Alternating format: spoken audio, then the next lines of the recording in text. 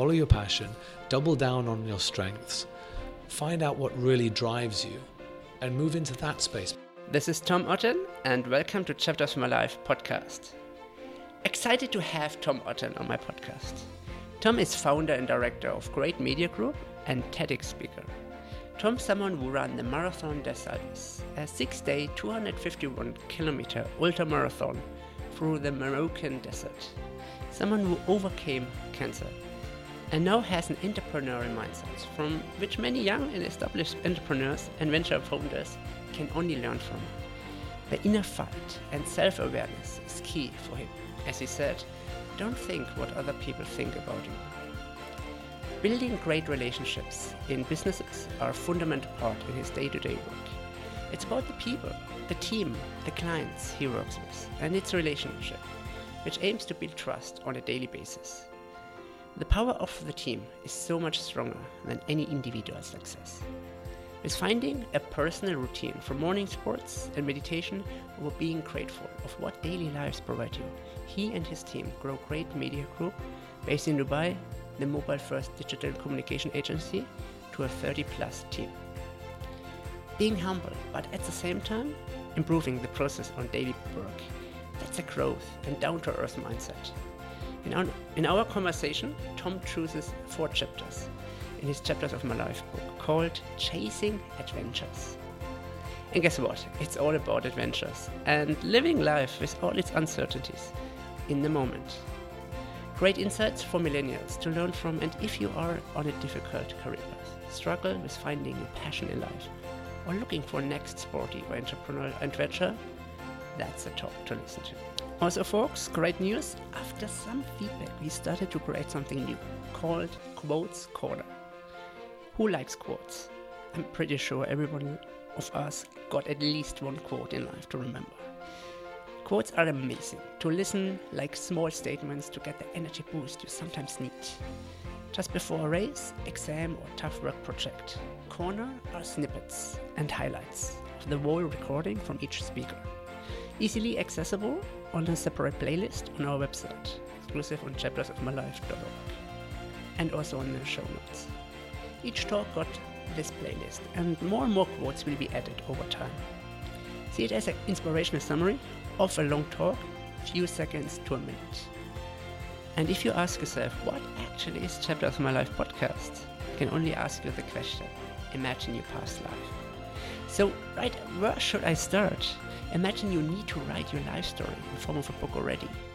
And often we think we have to be 60, 70, 80 years old to do that. But it's a challenge itself, and frankly, not everyone has thought of this, as we all think when we get older, we should write about our life. But in fact, we have so many experiences ready to share with others already. Achievements, failures to learn from, positive and negative life transitions, which in the end lead to the person we are today. This Chapters of My Life podcast is an inspiring collection of life transitions packed into a podcast audiobook format, capturing the willpower and belief of people during important life-changing decisions, to inspire other millennials to learn from and to see that life transitions are here to help. We interview innovators, athletes, entrepreneurs, and idealists, giving an insight into their past life from young age till today, and maybe future untold plans. And we're covering topics around sport, entrepreneurship, mindfulness, travel, nutrition, meditation, and much more. Everything which leads to the person they are today. Interviewed by me, Daniel Ludwig, at by Daniel Ludwig. Alright, entrepreneurship, growth mindset, personal development, finding your passion, and real growth. With these words, I let the talk begin. Enjoy.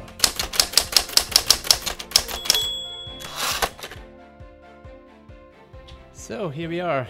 Thanks, Tom, for taking the time. Thank you very much for having me on the podcast. It's a beautiful, small, but actually it's not that small, great office here in Dubai. Thank you very much. First time. And that on a Friday morning. Yes, it's relaxed on a Friday morning, so we've got a bit of time to talk. Yeah, so for the listeners who are not familiar what it means to have a relaxed Friday morning here in Dubai, it's usually a weekend. Exactly that. And first thing on a Friday morning. Yeah. Well, to be honest, if you're here at any other time, it's just chaos inside the office. We're a very busy digital agency. We've got about 35 people in the office, so there's people running around. There's a lot of noise. There's a lot of talking, a lot of meetings going on. So this is the calmest it ever is during the week. It's like perfect work environment, technically. Yeah. So I had I mentioned it very briefly in the intro, who you are. Okay. And I did not plan that actually in the beginning of the podcast, but something kept me thinking today in the morning. You sent me a message about saying can we push that meeting half an hour later? Because I'm still in training. Yeah. And I know that you are following you on Instagram, that you kept training a lot. Yeah. So what did you do today in the morning and why? What kind of training? Like literally the hottest part of the summer in Dubai. Yes, what it did is. You do? Look, to be honest, Friday mornings are pretty much one of the few times where I have the time and the sort of the mental capacity to go and do sort of slightly longer training. So anything sort of over 20 kilometers running. Look, it's a little bit interesting to outsiders that are not in that space when they see you running up and down the road and it was about 40 degrees, 38 to 40 degrees this morning, and about 60% humidity, something like that. So it's pretty uncomfortable, but that's part of it. I'm currently training for a much longer ultra marathon, which I'm sure we'll talk about in a minute based on our conversations offline.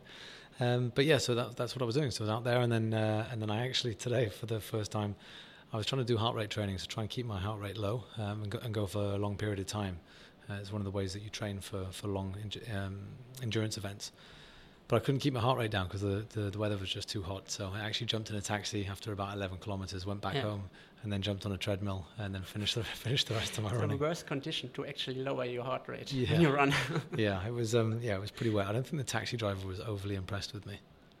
Okay. But he's also sweaty in the taxi. Yeah, it was pretty wet. Pretty much like you just jumped into the sea. But it was all good. It was a good training session this morning. Brilliant. So, Tom, you posted something the other day, and I want to quickly just jump into this before later we go into your life in the live chapters. Sure. And you mentioned something very interesting, and I kind of felt this is a message to young people as well. You wrote in one of the Instagram posts, you said, too many people are not maximizing their potential, positive impact in the world, because they are worried about what people might say if they just get out there and just doing it. So literally being afraid of being judged. Yeah. How many times did you face that by yourself? Many, many times. To be honest, it was a real issue for me growing up. I'm not sure why. I was always concerned about other people's judgment, and it was in my head for the longest time. It started to decrease as I got a little bit older, and now it's not an issue for me anymore. However, I do, because I've been through that process myself many times. I do empathise with people that really do have that in the back of their head. They do struggle with perceived judgment. They won't put themselves on a stage to do any public speaking. They won't they won't speak up sometimes when they need to speak up. They won't have an uncomfortable conversation when they need to have an uncomfortable conversation. And people are often too concerned with others' judgment and opinions on them. And growing up is one of the things I wish I'd learned more as a kid. That just doesn't matter.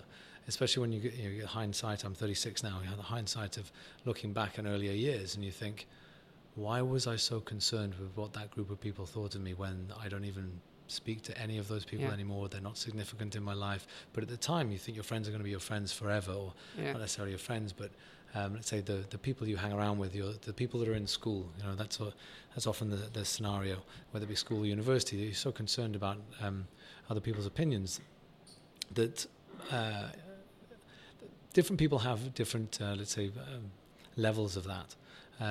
Even people that are quite confident are often internally they still have this internal monologue with themselves, which is detrimental because they're not putting themselves out there. Because even within their peer group, they're worried that if they stand up and stand for something or say something that doesn't quite fit in with the group, that they'll get judged for that. And most people are just trying to be part. Due to insecurities, they're trying to be part of the group, not necessarily to be stepping out of it. So often also many, in particular also young people, that just stand up for something, just to belong to a group, not necessarily that it reflects to their character, who they are, they're just trying to copy others, just to belong. The problem is everybody wants to fit in. And it's only when, in my case, it's only when get a little bit older and you start to realize that that's not the way that you necessarily succeed. You have to be an anomaly. To be an anomaly, you have to behave like an anomaly. You have to do things differently to everybody else in order to get different results. Yeah. Now, when you're a kid, you want to fit in because you want to be the same as everybody else. So it's a very different dynamic. And I think the sooner that somebody can move from that space into a more mature mindset, the more successful they'll become. I really believe that the earlier in life that people are happy to be outliers, they're happy to sort of stand for something that's different and behave in a different way that gets judged by other people, and they all think they're crazy. Yeah. And then they look back 10 years later and they're like, oh wow, that's how he did it. That's why we all thought that was really weird behavior, but he knew what journey he was on. And now we're all like, oh wow, look what that guy's able to do now. Yeah. Whether that be financial success or social impact or whatever it might be. In order to succeed in any space, certainly in sports, certainly in business, you have to be operating differently. Yeah.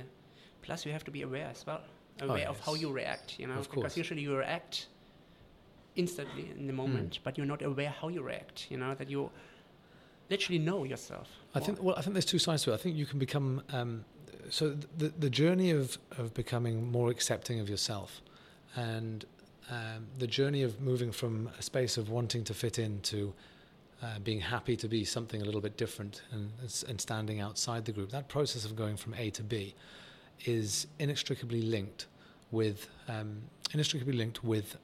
self-awareness. You have to really deep dive internally and really understand where your strengths and where your weaknesses are, and you have to accept your weaknesses. And you have to accept what you're just not good at. You're just not built in that way. Your mind doesn't work in that way. And you have to be okay with that, because everybody is good at some things and is very bad at other things. One of the things I used in a talk the other day was talking about Lionel Messi or Elon Musk.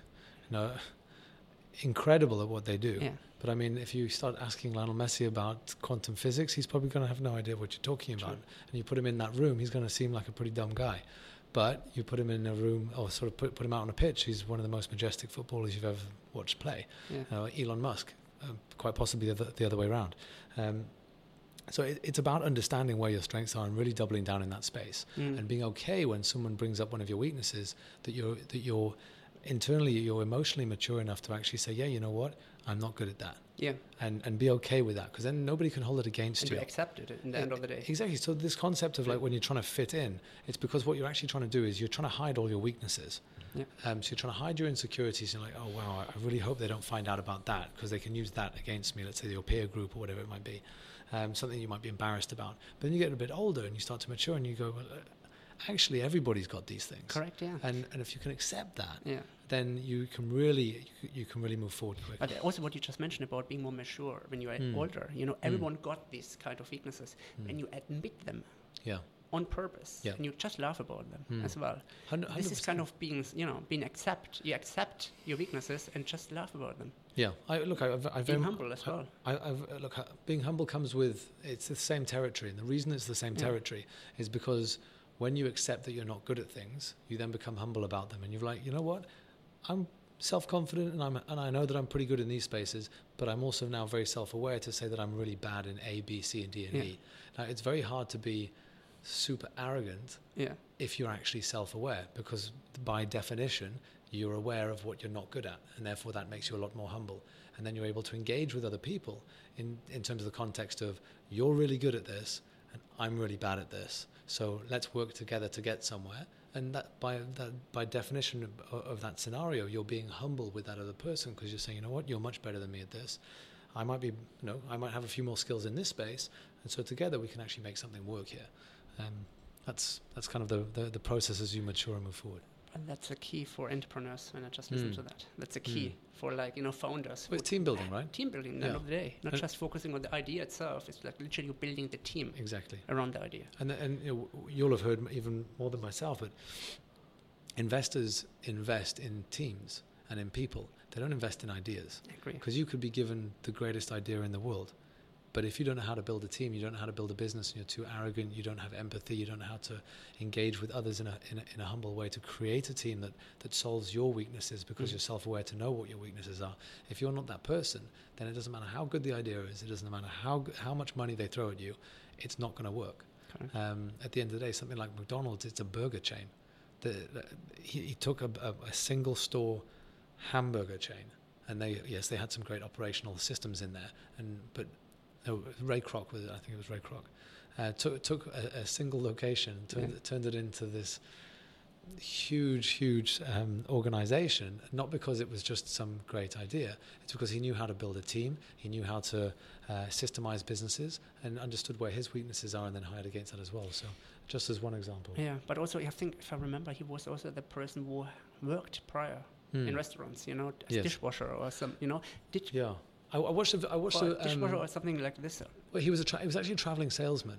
Yes, he was a traveling salesman, and he was trying to, I can't remember what product he was trying to sell, but he was told to go down to this particular store, this McDonald's store, which was one outlet, a hamburger outlet, because the person that he was speaking to at the time said they're somehow creating some incredible system down there. You get served in like 12 minutes or something like that. And basically went in there, and there was two guys that were partners.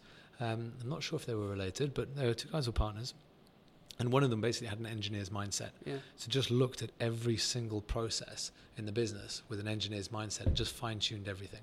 So by the end of it, but after this process of a couple of years or a few years that they'd been building this business, it was like everything moved in exactly where it needed to be. Every process was streamlined in such a certain way that obviously then became a franchise model. So he ended up, I think he worked for them. He took the franchise, he opened a few others. He then took over the whole business and then grew it into what it is today. But yeah, just it's all about the process. It's but people. So going back to the original point, let's say the so-called investors, whoever they would have been, would have been investing in that person, not the product. It's a hamburger, right? So it's interesting. I could talk with you about this 2-3 hours. No, I know. I want to go back. Let's get into it. Otherwise, we're going to be here all day. So, Tom, as I told you before, this is more or less kind of turning your life into chapters. Very similar to like a book. Okay. And when you think about a book, you think about a library sometimes, And when I would go to a library now and I would look for your book, for your life book, in which section would I find your book?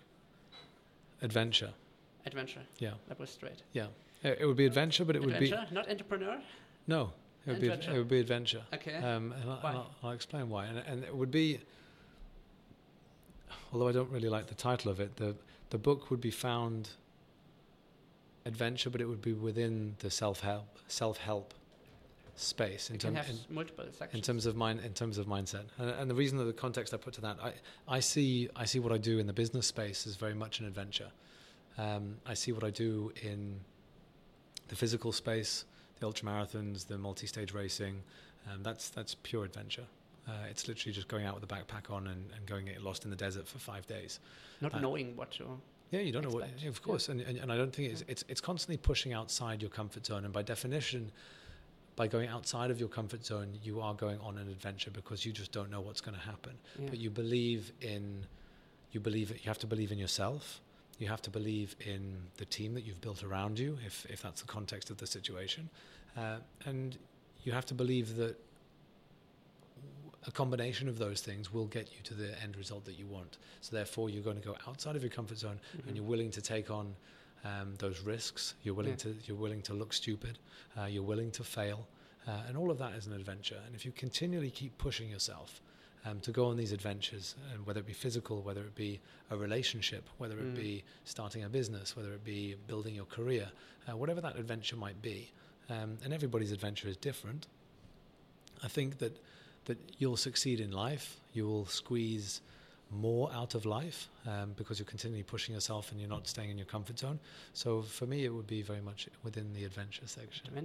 But you also mentioned about this is specific tool set is applicable for relationships, for entrepreneurship, everything. All kind of areas. Yeah, like a tool set you can use for any kind of purposes in life. Yeah, look, very much so. And no, I've been fortunate enough in the last few years to engage with some very interesting people, read some very interesting books, and really start to double down internally myself on understanding who I am, where I'm good, where I'm weak, just becoming more and more self-aware, and then trying to take that into the entrepreneurship space, take that into the physical space. Now, I'm very fortunate in a way that everything that I've got a test bed I have this agency. We're running at 1,000 miles an hour. I have some incredible talent in the business. There's 35 and growing, and it's a real test bed. So any concepts that I come up with, how to deal with difficult situations, how should you deal with certain interactions, how should you deal with power plays, how should you deal with the nuts and bolts of running a business and firefighting 24/7. How do you sort of take your sort of what I'm learning in the mindset space over the last few years, and what does it look like in actual practice? Now, many people will be reading books and they'll understand the concept, but if they don't have the scenario to actually practice, then obviously your learning is that much slower, because you actually need to try all these things. I see so many times like athletes are perfect entrepreneurs, or so many athletes are actually entrepreneurs. Yeah. But the tools that you learn, not getting up, having a routine. Let's say in the morning, 5 o'clock in the morning, you're getting up, regardless of what's going to happen. Yep. You have a routine because you have the overall goal. 100%. I mean, let's look at it exactly that. Top athletes are successful because of what? Because they have drive, they have self-discipline, because they set goals, because they're relentless. Yeah. Now, because of those things, now you take all of those and you apply that to business. You need to have goals. You need to be relentless. You need to have self-discipline. You need to continually be pushing yourself. It's very, very similar between an athlete and a business person in the space of entrepreneurship. So if you take all of those qualities and move them across, and you have the skills to back it up in terms of whatever your industry is, then to be honest, athletes can make some of the best entrepreneurs, as you said, because often athletes have been doing that since a very young age. Yes. Certainly if you're particularly good. Entrepreneurship generally starts at a later stage. Even if you're a very early founder, you're not going to be too much younger than 17, 18, 19. That would probably be the earliest that you're actually doing anything significant. But prior to that, you can be doing sports from the age of 6, 4. You know, some of the best tennis players in the world were playing tennis by the time they were like 5, right? Sure. So you look at some of the stories and some of the books you read on some Olympic athletes and gold medalists. They were like proper training regimes from the age of like 6 or 7, especially like the swimmers. Yeah. Got like 2 sessions a day and like crazy stuff. Intense. I had like 2 months ago, I had Thomas Lutz. He's like the 3 times Olympian swimmer from Germany. Mm-hmm. And he retired 2 years ago, but he told me every day in the morning he swims 3-4 hours. Amazing. Every day in the morning. I'm like...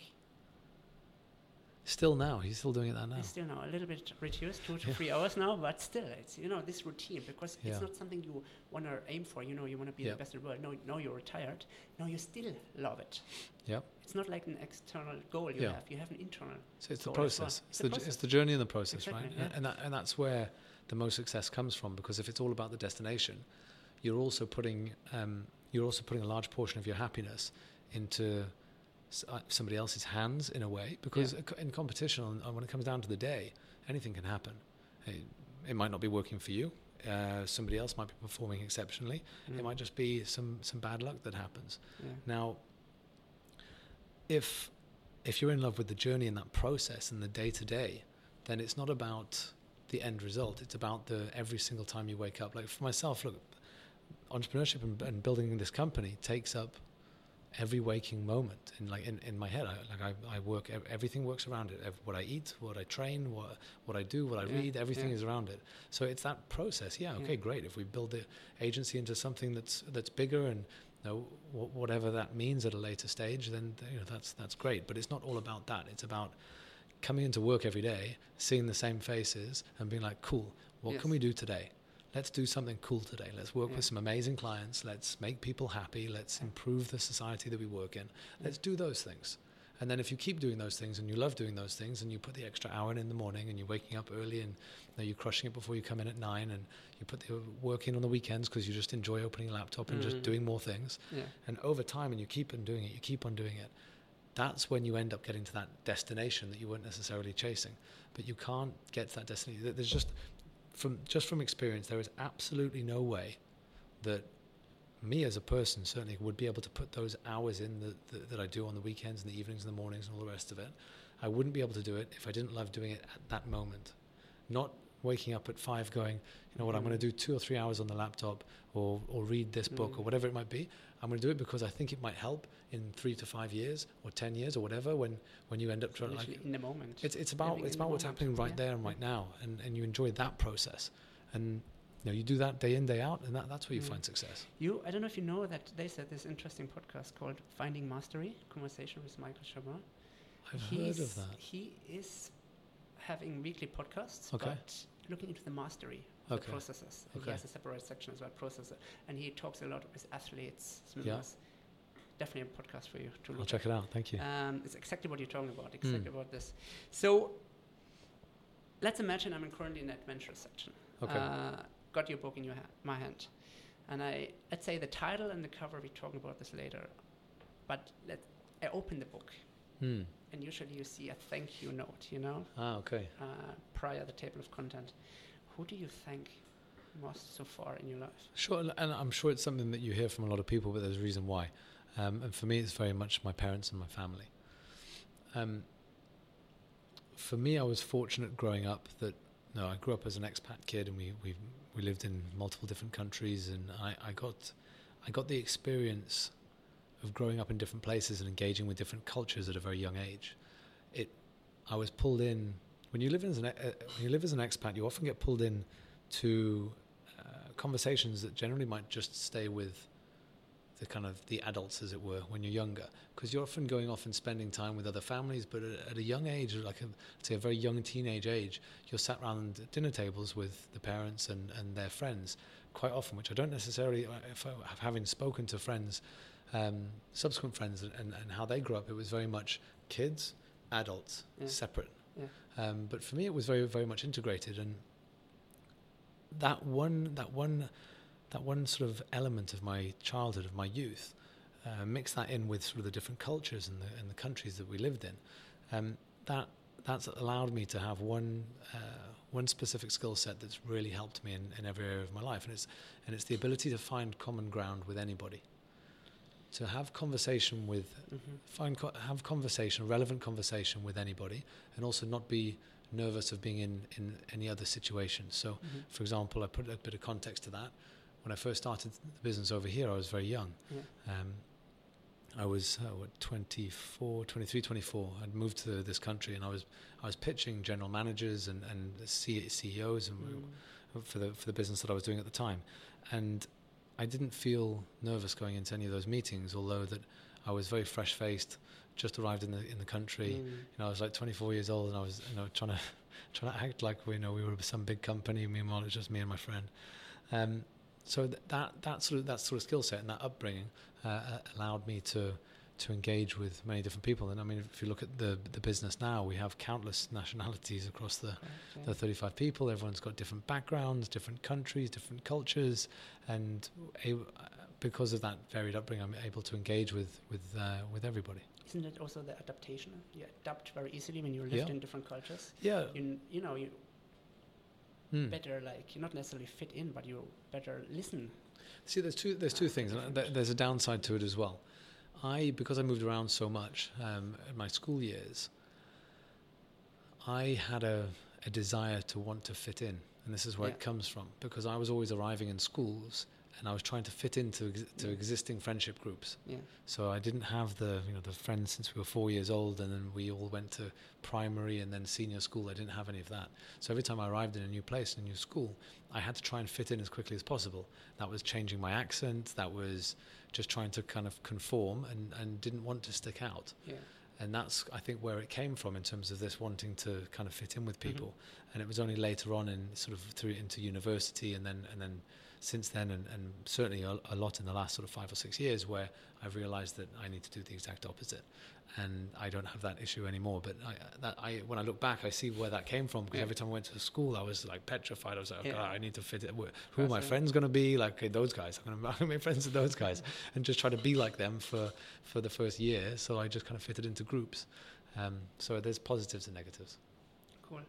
So, usually after this thank you note, you see the table of content in the book. And plenty of books have plenty of chapters and a long table of content. When I see the first chapter in your life book, what is it about? I'd say the first chapter for me is... First page, First chapter, I mean, it took me, if you take it sort of way back and kind of where the mindset started and where things started for me was actually living down in Oman.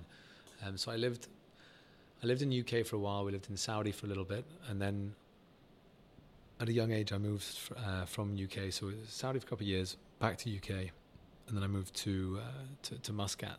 I was in Muscat for about 12 years. The latter few years of that, I was actually back in boarding school in UK, so that would be kind of like the first chapter, second chapter type conversation, I think. So I'd say the Middle East. The first time into the Middle East. That would be it. So Saudi plus Oman, so around about sort of 12, 13, 14 years, something like that. Again, that was where I had a very fortunate upbringing, that it was a very outdoors lifestyle.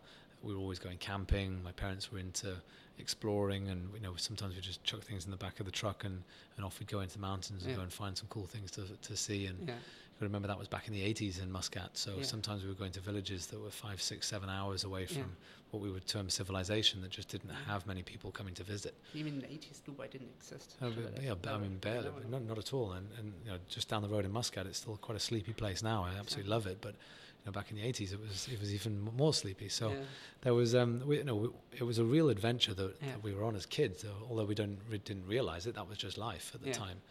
Going to some expat school and so going exploring on the weekends. So that would definitely be formative for me in terms of growing up. Yeah, you grew up with siblings?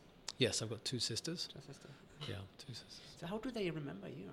And you say, okay, chapter 1 is around you, growing up, partly in the UK, Oman, etc. Mm-hmm. How do they remember you? Were you like the person who were like, adventurous, like camping and going out always? Or are you more like introvert, staying in your kind of? No, I was always looking for adventure then. Myself and my 2 sisters have a very close relationship. We're very close as a family, and they were in the same school as me for certain periods, and then they weren't for latter periods. We were always just playing on the beach together and just going exploring and climbing up the rocks to see what we could find. So it was I think they would certainly think of those times fondly, and the fact that we were always trying to explore something, find something. So you mentioned about the climbing up the rocks. Is it something like where you wanted to know your personal limits, even as a young?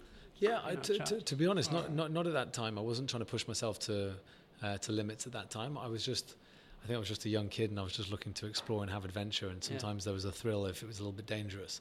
So I enjoyed driving that angle. I suppose that might have been the bedrock of what it's become now in terms of the ultra marathons and this sort of thing. So I'd say it was certainly formative of the time. Yeah, and you were a lot in sport, I assume, right? Yeah. So playing, just playing all sorts. So kicking a ball around, whether that be a rugby ball or a football. Played a lot of rugby in my youth as well. Okay. So played for the club down in Muscat, and then back in boarding school I was playing a lot. What position did you play? I played scrum half. Okay. Scrum half, and then also wing, and sometimes full back as well. So. Nice. Okay. Yeah. So chapter 1, when you said this is about youth, this is like the growing up. Till what age is that chapter? So I'd say up till the age of about 11. So at age 11, I went back to boarding school. Okay. And I was back in school, 2 boarding schools back in UK, and my family still lived in Oman. Now, but prior you were in UK as well, right? So prior I was in UK, yeah. So how was for you this change between Middle East and? Well, it wasn't so much that. It was the fact that I was no longer with my family. So my mum and dad and sisters were in Muscat, and I was back in UK. So I was in boarding school. However, my grandparents lived quite close by, so on the weekends and stuff, I'd always stay with them. But for the school, I was in boarding school, and that was, it was formative, and I'm very glad that happened, because it put me on more of an independent path. Because you've got to remember, that was basically pre-internet. It was there was no WhatsApp then. There was no emails. There was no nothing. I used to phone my parents once a week. I used to have a little bag of pound coins, and I'd sit and be putting these pound coins into the phone. And the red box. Yeah, phone box. Exactly. And I'd phone back to Muscat once a week and have a chat with everybody. Yeah. How was living in the UK at that time for you? In the 90s? To be honest, it was all in boarding schools, and I did enjoy that. There was anyone that's been in that space. It's pretty difficult sometimes, because sometimes sometimes it can be tough, because you're a pretty young kid, and forming sort of your mindset and who you are as a person, your identity, and you're very far from your family. So that can be quite difficult. However, it's also great fun because you're there with all your mates and you're just getting up to dumb stuff and far away from the parents. Exactly, far away from parents and just kind of pushing boundaries as much as you can without getting into too much trouble. So yeah, I enjoyed it as well. So it was, like I said, very formative because you have to look after yourself. You know, especially back then when there's no WhatsApp, no internet, no nothing. Like if something happens, you've got to deal with it yourself, even if you are sort of, let's say, 14 years old or 15 years old. So it was good. But as we just mentioned about, that was the time there was no internet. Hard to imagine for the younger generation today, you know. Especially working in tech. It's great now. to live. Exactly. It's great to live like in this transition from a non-tech environment to a controlled. Well, there's no mobile phone. Nobody had mobile phones or anything like that. So it was. I still remember the little room I used to sit in the boarding house to put these pound coins into the thing and dial this number that seemed to be about 25 numbers long because I was dialing all the way to Oman from UK. Which is expensive as well. Yeah. At that time hence the pound coins. Wow. You mentioned age 11, and that was like also a transition when you said went to the boarding. Exactly that. So I was still coming back out to Muscat sort of 4 times a year at least. So I was still seeing the family every few months. So it wasn't quite as drastic as it sounds. But yeah. So then later, a little bit later on than that, my family actually moved back to UK. And then I just finished the rest of my schooling as a normal day pupil. So till age 11, how would you summarize that chapter? So if you would give that chapter a title, from Oman to UK and Muscat and so on, living in different areas, being adventurous, how would you summarize that chapter? How would you, when I only see the table of content, I only see that headline. Okay. How would you summarize it? How do you summarize it? In a word, in a few sentences. It's a good question. I think it would be formative adventure. And the reason being is because of all the camping and all the down at the beach and just the things that we were doing that was normal life in Muscat back then. It was I think that's where the adventure started. We were always exploring new things. So back at a young age. Yeah, back in UK that didn't. It happened, but I was more focused on rugby and spending time with my friends and all the normal stuff that you do in school in UK. Less so to be. Wasn't doing so much going out camping and exploring places and going off with my parents. I just wasn't really doing that. So for me, that kind of exploring and doing cool things like that was definitely down in Muscat. Cool. So age 11, teenage age. Yeah. How was that time for you? That was probably one of the more sort of difficult periods, I think. Like I said, my mindset, because I was bouncing around as a young kid to many different schools and countries, and that was, to be perfectly honest with you, that was probably more of a sort of a transition period where it was just a little bit more difficult because I was just trying to fit in everywhere I went for those first few years. And then I moved to school to finish my A-levels, which was in Wales, and that was great. I really enjoyed that. I was actually a day pupil by then, so my parents had moved back, and I really enjoyed the years that I was in just outside Cardiff in Cowbridge School. That was great. So there was different processes that happened over those few years, and you look back on it and you just kind of laugh now, right? But my head was very different. I was much more concerned about other people's opinions of me, and fortunately I moved on from that. You talked about Wales. What is, I assume you covered pretty much all UK, with traveling around. Yeah. What are these few memories you have, from the teenage age where you say, this is typical Tom, this is a typical, it was an embarrassing moment, or was it like a success, or this is a typical me? For me, when I was around early teenage age. Look, I got sort of, I'd say from the 12, 13 up to sort of the 18 mark. I was very much into sport, very much into rugby. So I was very much part of that crowd. So just playing rugby a lot and just enjoying being a teenager and growing up and working out what was going to happen next. Went on a couple of great trips, surfing around the world and that sort of thing, which was pretty fun. But for me it was a big transition phase. And like I said, if there's anything that I would urge anybody that's listening to think about if they are a little bit younger, is to try and think as soon as you can. To try and train your mind to think in a different way and start to understand that where you are, where you're going to be in, let's say by the time you're 30, by the time you're 40 and onwards, you're on your own path, and the people that are surrounding you right now are not most likely are not going to be those same people later on in life. If they are, then great. Then they're real friends, and you've built a strong friendship that won't get damaged through judgment. And those people will support you. The people that don't support you and that laugh and point and the ones that you feel most uncomfortable about just don't matter. Those people just don't matter. And the sooner you can move your mindset away from thinking that those people do matter, the sooner that you're going to start to find success. And to be honest, not just success from, let's say, a more traditional point of view, but success in terms of internally just being happy, not stressing about things that don't matter, not perceiving a real issue.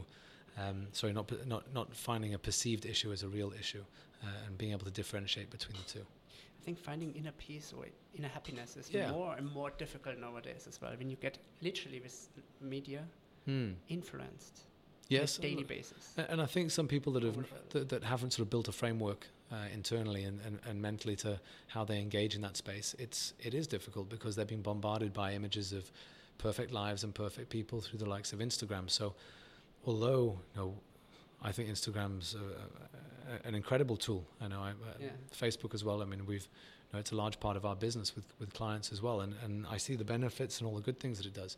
But as with anything, it's not about the tool; it's about the people. Yeah. And I do understand that people are being negatively affected in certain spaces, certain times. We've seen quite recently new campaigns about post wisely, about time well spent, which is the sort of conversation around Facebook and Instagram, just making sure that engage with it, but don't just sit there all day long scrolling up and seeing what everything perfect looks like, because then you start judging your own life and you start thinking, wow, you know what, my life's pretty crappy because I'm looking at these guys and they're on this amazing holiday and they've been on holiday for like 4 months and they must be perfect and they must have loads of money and they must never argue, and then you're looking at your own life and you're like, wow, I'm going to work again. But you don't see the reality, You don't see the reality. I saw a very interesting post the other day. That really made me thought, on LinkedIn, everyone is professional. Everyone has an amazing job and career. On Instagram, everyone has an amazing adventure, beautiful perfect pictures. Life, on Facebook, you share amazing memories with friends. Yeah. On Twitter, everyone complains. Yeah. And every channel has a specific, output. It's a psychology of platform usage. Yeah. And it's exactly how when we're advising brands about how to engage, don't take the same piece of content. Excuse me. Don't take the same piece of content and just put it across all the channels, because even if it's the same person, the mindset that they're engaged in when they're on LinkedIn is very different to their mindset when they're on Instagram. And you need to speak to both of those personalities, let's say, even though it's the same person. So you need to understand that as a brand, that when you're trying to communicate with different people, that each platform has its own personality. Yeah. So you, Tom, as a person, which platforms do you most of Instagram love for me. To use? Instagram? I really enjoy Instagram. I think Facebook's great and it's got its place as well. Instagram is where the attention is at the moment. Yeah. Twitter I don't use so much, but it's sometimes more of a sort of a customer service channel. Sometimes if I'm engaging with a specific person I want to speak to, then Twitter's often one of the best ways to do that. But Instagram very much so for me. We're creating more and more content specifically for Instagram now. We're shooting a lot of content for IGTV, for example. We do Instagram and Facebook live every week from the agency, so we're doubling down in that space. Nice. So going back to the teenage age, till 18 you said. Initially teenage age till 18 is your kind of chapter. You mentioned about, you had this inner happiness, or you try to focus in that part as well, that you've had this feeling, okay, I live in the moment, adventure, traveling. Chapter 2 about teenage age, went also to school, and were there specific subjects you couldn't, stand out? Or like you say, okay, I love sport, I love specific, or you say, okay, I'm not into specific subjects? Sure, well look, sport was a major part of my life growing up, and to be honest, it was one of the one things that really helped me with the transition from country to country and school to school, because I was able to go and join whatever the sports team might be. So go and find the rugby club, for example. Yeah. So then automatically, as soon as you start playing rugby, you form a very close group of friends very, very quickly. So that was my kind of hack in terms of, right, I'm going to a new school. Yeah. How do you engage with people super quick? How do you build a friendship group? Yeah. How does that work? You had to start always from scratch, literally. Yeah, exactly. The technique you learned, then literally how you actually join immediately. Exactly. So it's about, again, going back to how do you find common ground with people, and how do you build relationships well and quickly. And that's one of the strongest skill sets that I've got now. I'd say that it's really sort of helped the success of the agency here, is that is the relationships that we've built. And it's something that I've instilled in the team as well, and it's something that we discuss as a team. It's a reason why we, as a small agency with no brand name over the door, are able to go toe-to-toe with some of the biggest agencies in the country, or so let's say some of the biggest agencies in the world, not the country. I mean, we're quite high up that sort of that list in terms of digital agencies in the country for sure. But when we're going up against, let's say, an Ogilvy or a Leo Burnett or some of the big global agencies, the reason we end up still doing quite well is because we've built great relationships with people.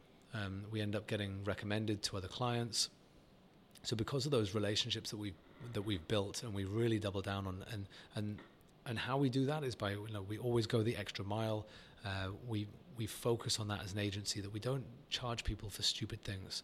We're always focused on the long-term thinking. We're always focused on, we want this client to stay with us for a long period of time. So therefore, you know what? Sometimes we'll let things slide. Sometimes we'll do over and above extra work. Sometimes we'll come in on the weekend because something doesn't look right.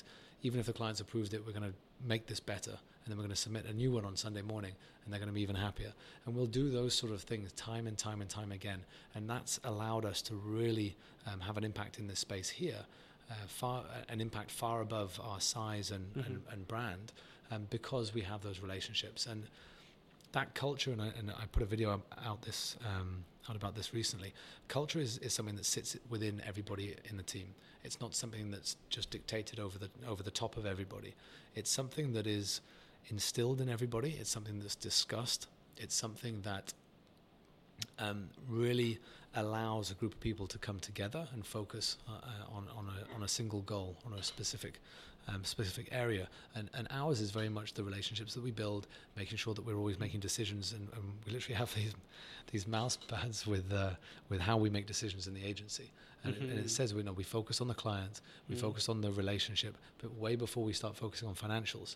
And because of that, time and time again, that we disregard profit margin often when we're making decisions, because we actually want to build relationships with the clients before, because that will come afterwards. If you built up a solid client base that really enjoy working with you, then you will get to that destination of making whatever profit you want, or X, Y, and Z. But the way to do that is not to be focusing on that in the short term. You build trust in the end of the day. That's what it is. If you have trust, money will follow automatically. 100%. And I can't tell you the amount of times that someone's come to us and it's a big client, and they're going to put some big money behind it, and they said, we need an app for A, B, or C. Yeah. And we'll say, we're not building it for you because it won't succeed. You don't need an app. You need this, or this. Yeah. So we'll leave that money on the table. We won't take it. We won't build it, because we know that if we took it 3 months, 6 months down the line, when it doesn't work, and they're just replicating what's on their website, for example, and there's no clear mandate for what that needs to do, they'll look at us and be like, but you guys should have told us this wasn't going to work in the first place. And then what are we going to sit there when we've been paid? And it's not how to do business in the long run. So going back to the culture conversation, it's the concept of culture living within everybody. I do still believe it needs to come from the top.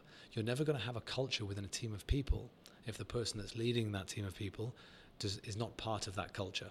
So it is dictated. So hard work, relationships, all of these sort of things that I drive myself to do has now become part of the culture within the company. Because you're a role model.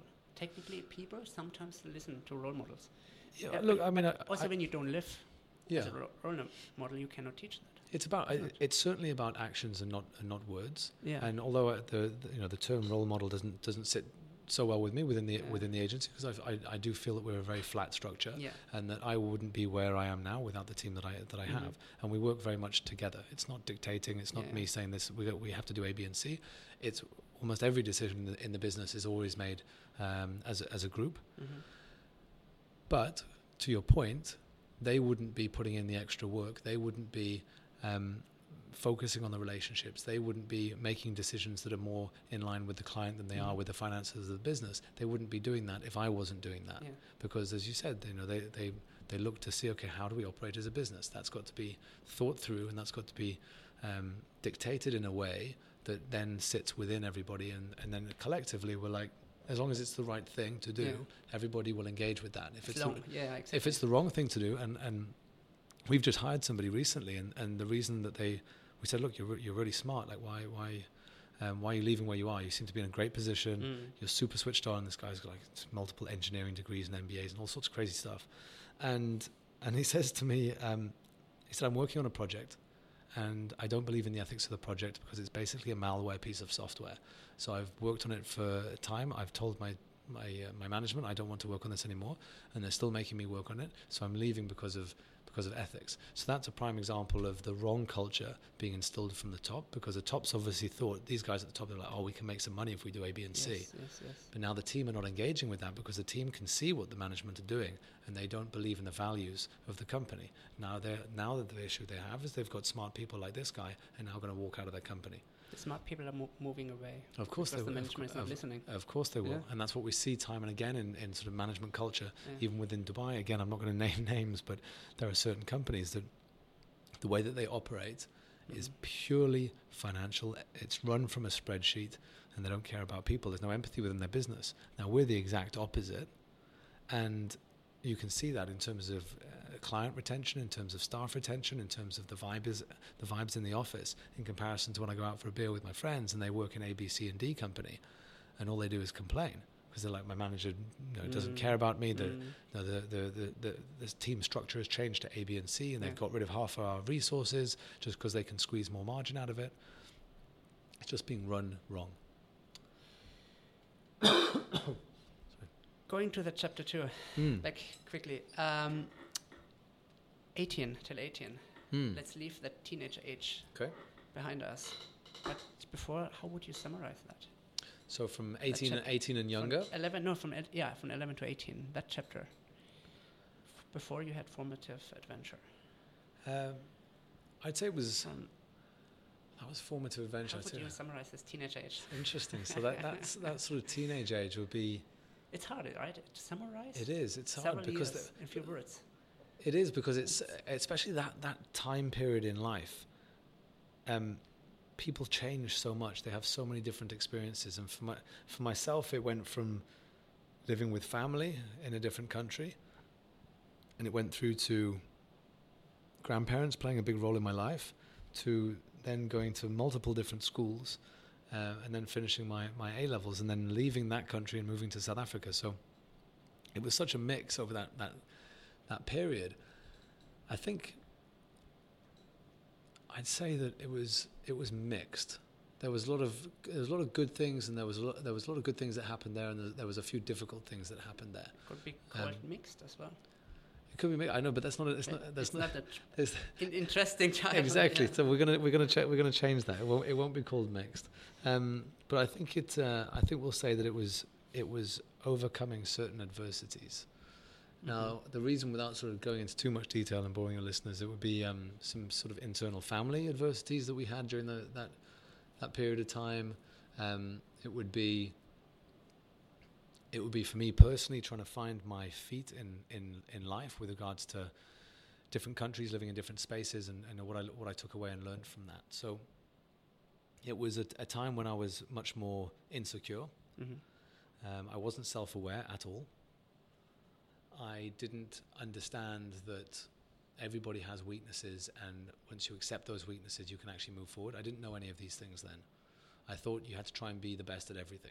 I thought that accepting a weakness was being just weak, that you were lazy because you're not focusing on fixing it. I still had the mindset of focus on your weaknesses, and try and fix them.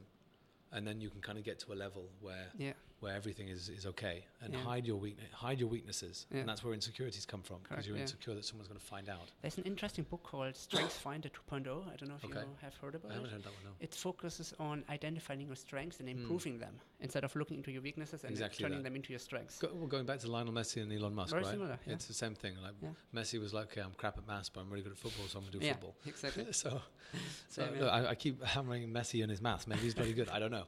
But let's say that he's not. So that's my point. So at the time, I hadn't been educated in this way. My parents didn't instill this in me. They didn't know that themselves either. I hadn't got into this headspace of trying to seek out these people and try and learn from books. So at that time, it was detrimental. I had a really negative a really negative internal monologue, I'd say. Mm-hmm. The conversation I was having, not monologue, dialogue, the conversation I was having with myself was constantly around insecurities and weaknesses and fears. That's changed completely, and now I see the power of talking to yourself in the right way, of loving yourself, of accepting weaknesses and moving forward against those strengths. So it was when I say mixed, and when it was difficult overcoming adversity, I didn't have the tools that I have now to deal with everything that I had then. So if there's anything that I could, as I said, to kind of urge the younger generation, is to try and upskill yourself in the mental space, and build that mental strength, because everything that you go through is so difficult when you're 13, 14, 15, 16, that sort of age group. There's so many social dynamics happening. There's exams that you're going through. There's pressures that you think are the end of the world, but actually they don't mean shit later down the line. Yeah. Going through like different age group qualifications and stuff like that. So much of these things just don't matter. I gave a talk graduation speech last year at one of the colleges here, one of the schools. Okay. And the conversation I had with both the students and the parents there was around the fact that they're so focused on grades in these certain subjects and going down these certain tracks, but by the time they come out of university, and by the time they're certainly 10 years out of university, the majority of those jobs won't exist anymore. Yeah, that's very true. And I spoke for the first half of the talk to the kids, and then I spoke to the second half of the talk to the parents. I said, you're the most influential people in these kids' lives, so you have to give them the tools that they will then need. That I love my parents to bits, but I wasn't given those tools to deal with the situations that I had as I was going through, let's say, the multiple schools and how to talk to yourself and this side of things. Both myself and my parents have now, we've all upskilled ourselves in this space. So I have great conversations with my family around this, and we're all in that space now. But to be perfectly honest, none of us were in that space then. So I wasn't being educated in that space. So talking to these parents in the school, and I said to them that, as I said, they're the most influential people in these kids' lives. Yet many of them, unfortunately, are trying to push them down a path that either they wish that they'd gone down, or they're trying to push them down a path that will make them proud and helps them in their social circle. My kid's a doctor, my kid's an engineer. They don't want to be in their social circle saying, let's say my kid's an artist, or my kid's in drama and is a struggling actor, let's say, which both are great professions, and you can be very, very successful in those spaces.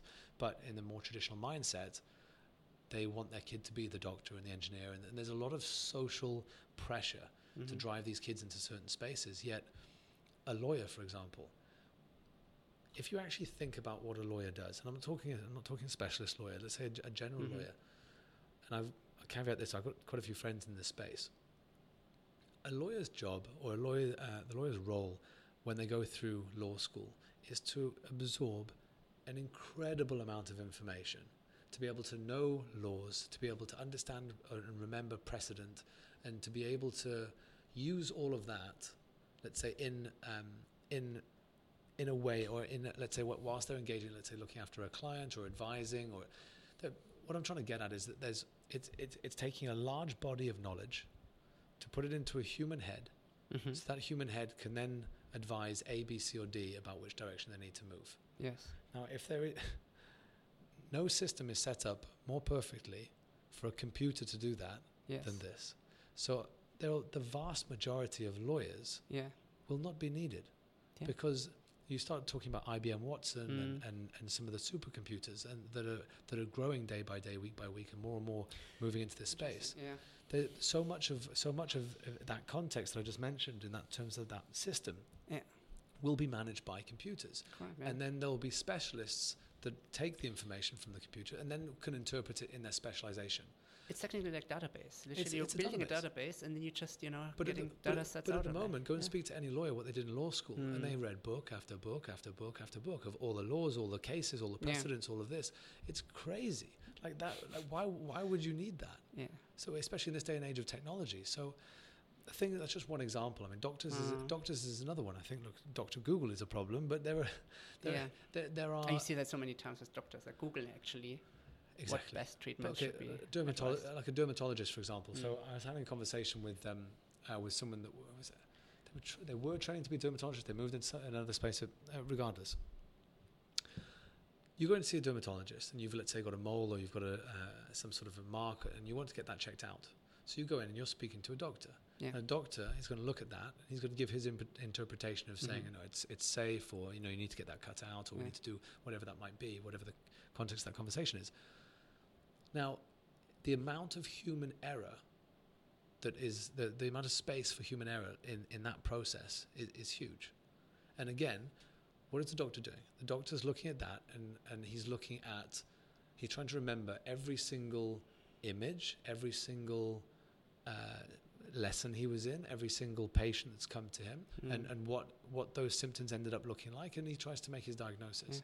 But again, why don't you just scan that and put it into a computer and match it against 10 million similar marks, or let's say, or blemishes on your skin, and the computer can predict exactly what it is to a much higher accuracy point than the doctor can. Sure. So again, there'll be so many of these generalists in all of these professions that are not going to have jobs later down the line. So but they can be complemented. I mean, the technology should complement them. It should complement them, but there will obviously always be a space in the for humans in this process. But what I'm saying is there will be specialists, because the generalization can be done by a computer, and that interpretation at a higher level in a certain space can then be from a doctor. But that then says, okay, well, what are we saying? 60% of doctors are not going to be needed because you only need 40% of specialists. Okay, there'll be other roles to play. Don't get me wrong. It's building these systems. It's doctors moving into software.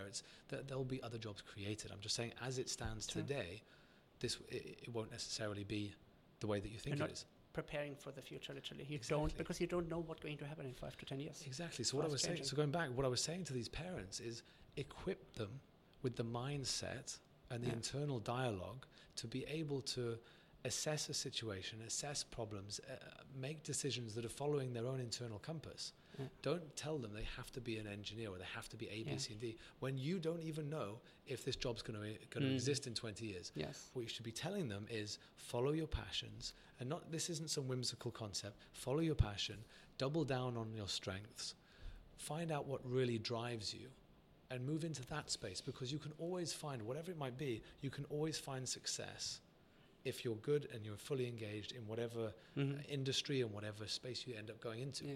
And this is where a lot of parents are still getting it wrong, because they don't have that internal dialogue. So how are they able to educate their kids this way? They're just doing what they were taught. So we have to break that cycle. Yeah. So it's up to parents to become more educated so that they can educate their kids about like things like this sort of this mental framework for decision making. That follow your passion is actually a key aspect, even if it's young entrepreneurs as well. We try to do currently work in Shira. The very first thing we try to do is to understand what's your passion. Yeah. We do a lot of soft skill training before we even work on the idea. Yeah. Forget the idea. The idea comes later. What's your passion? Yeah. And so many times young people are driven by the push or the urge from the society. You need to come up with a new Facebook app. You need to come up with an app just for the sake of having an app. Or they're chasing money. They think there's money in something. Exactly. So they're going into it. And it's like, mate, money doesn't grow on trees. It's going to be a hell of a lot of hard work, no matter what you go into. If you're going to be particularly successful, there's no easy ride. And then often when we work with them and they say, okay, you need X, Y, Z for the money, and let's assume you don't get any money, and most of the case we don't provide money. Oh my God, this aha moment. Oh my God, I didn't know. I thought I will get a lot of support. Oh my God, I have to do it all by myself now. Yeah. Oh my God, it's so hard. But this is a learning curve. And I'm not even training. Exactly. I thought someone else will programming it. All these questions. Yeah. But this is itself a learning Very much so. They have to go for this. Yeah. They have to go for this to really understand what is the process. Because in the end of the day, we're not just trying to aim building entrepreneurs. We're trying to build sustainable businesses. And sustainable business means the team is sustainable. Yep. And they know what they're doing, and they know how to react in setbacks, in failures. And a setback or failure is not necessarily a failure, it's a learning curve. And seeing it in a positive mindset. But also accepting, yes, we did something wrong. What can we do now to improve it? Accepting it. So that's what you mentioned about following your passion is so important, especially for young people as well. And look, there's nothing more. There's no journey that's more of a roller coaster than entrepreneurship. There's highs, there's lows, and there's super high, and then there's super low. And if you don't have that internal drive that you get from chasing your passion, if you don't have that, it's very, very difficult to navigate that space. If you don't have the mental strength to deal with stress, the mental strength to deal with failure and realize that you can come back from that and that it's actually all part of the process and it is part of the journey. If you don't understand that, then you'll crash and burn in entrepreneurship. It's brutal. Mm-hmm. And as it gets bigger, now all of a sudden you've got a staff. Now you've got people. You have responsibility. Now you've got all these families that depend on you. You're playing a major role in many people's lives. If you've got 10 people that work for you, that's 50 people, 60 people, 70 people, I don't know, that you have a major impact on. Because if that person loses their job because of you, because like you did something wrong, and therefore the company had to let people go, then that's a responsibility that gets me out of bed every single day. Now, if you can't deal with the stress that comes along with that as it gets bigger and bigger, then you're going to have a terrible time in entrepreneurship. True. So I want to know what's going to happen in the adulthood of Tom. 18 plus. Yeah. So 18 plus, the time where... What age are we going up to? 18 plus now. 18 plus. The rest of it. You decide. Up to 18 to, what do you say, this is the turning point. Okay, that next chapter goes to till whatever it is. Okay, let's put some dates to this. I'm going to put 18 to, where are we now? I'm 36, so we're going to put 18 to 28. What happened at 27? 27. Yeah. Roughly around 10 years. Yes. Around 10 years. Yes, so what happened in this time? So 18 to 27, I finished university. I had the best time of my life in South Africa. I was very fortunate to go to Stellenbosch University in Cape Town. That was just an incredible experience. I loved it. Had so much fun there. South Africa is an incredible country, and there was a lot of adventures, there was a lot of learning. There was, again, going through that process of trying to fit in, because I moved to an Afrikaans university. So I went to a university that they spoke just Afrikaans in all of the lectures.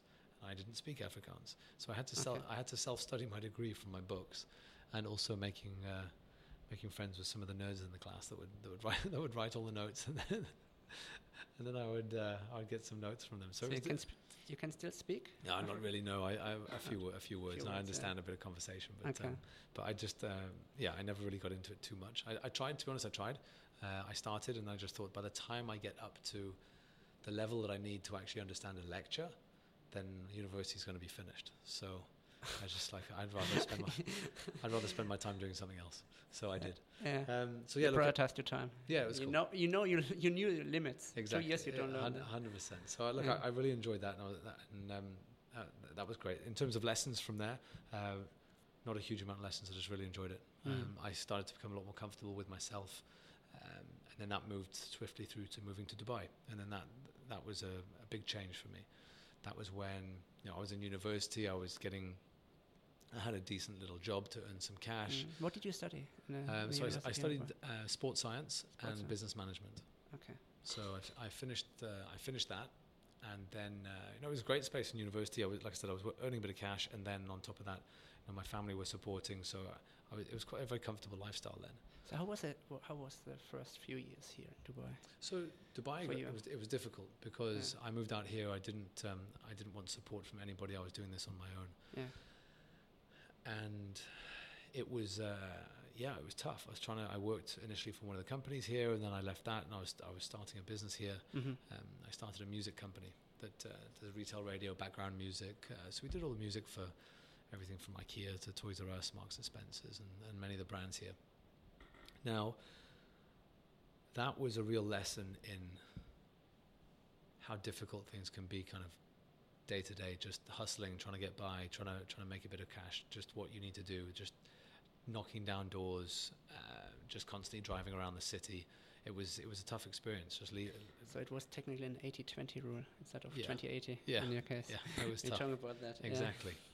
Exactly that. So it was a lot of hard work that was going in at that point. Look, there still is, but it was just a different type. But it was formative. It made me understand the value of a lot of things. It set me up for setting the business up. So it was needed for you. It was very much. It was needed actually. Yeah, I'll tell you.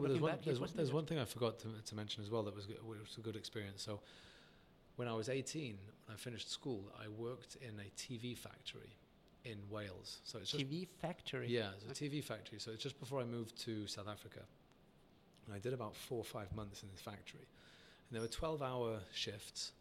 And I was just on the factory line doing the same thing over and over and over again. And some of the guys that I met there that I was working with were really nice guys. And I was, again, able to connect, and we had some good chats, even though we came from very different backgrounds. And it had a real impact on me, because it was very monotonous work. Every second week it would be a Friday night, Saturday night, Sunday night. It was through winter in UK, so I wouldn't see sunlight for 4 days, because when you went into the factory you only came out 12 hours later. Now if you're going into the factory at 5:30 in the morning to start at 6, and then you're only coming out at 6 in UK, the sun's come up and it's gone down again, so literally wouldn't see sunlight for 4 days. And I said to myself, when I was going through this and it was raining, getting in the car, and sometimes it's like snowing outside, it was really shitty, just working as a factory line worker. And it really instilled this sense to me. I just said to myself that no matter what happens, I'm never coming back to this space. Like, I need to keep driving myself hard, and I'm never going to come back to working in this was for me personally. And look, and some people have a career in that space, and that's great. But for me, it was like that. It was a real wake up, because some people had been there, and they'd been there for 15, 20 years doing the same thing. And you had to switch your mind off to get through a 12-hour shift, because it was the same 4 movements over and over and over, just looking at the clock over and over. People have been there for 15 to 20 years. But even people who are there 15 or 20 years, they might not like it. No, they don't have the strengths to change it. That's exactly, and that's where I'm getting to. The people that were there did not enjoy what they did, but didn't have the drive to try and find something else. They just stayed within their safe space. They just knew that if they kept ticking over, they get paid at the end of the week. And they just kept ticking over. There was no drive there. And what I saw from the people that had been there that were there, it sucked the life out of them. There was no life left. They were just living for the couple of days off that could be midweek. And you actually broke down what they did from one Sunday to the next Sunday, and it was difficult to see. And the guy, you just been like, even guys that were, obviously everybody was older than me at that time, even the guys that were only a bit older than me, I'd be like, dude, why have you been here since school? Why don't you go and explore? It's not that expensive to travel, really. Like, you can get some money together and go on a budget holiday, get a cheap flight somewhere, backpack, stay in some really shitty places. Like, why would you stay here? And they just stayed in their comfort zone. And that was one thing. I walked out of that factory and I just thought, wow.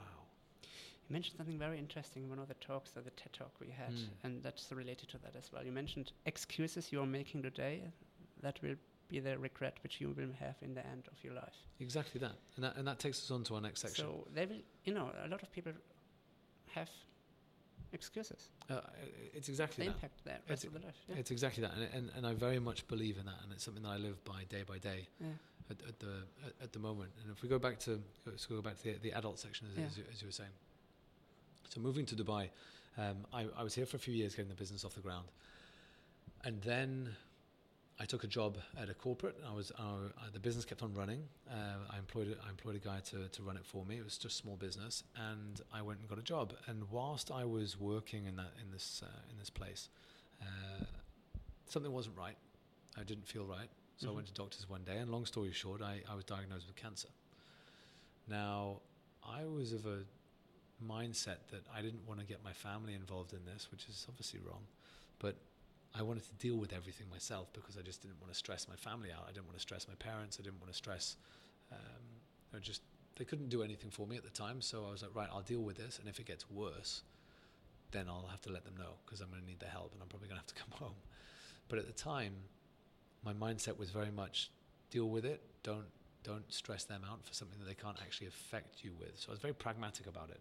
So I went and I got, I had surgery, and then I had a lot of monitoring, and luckily they cut it out.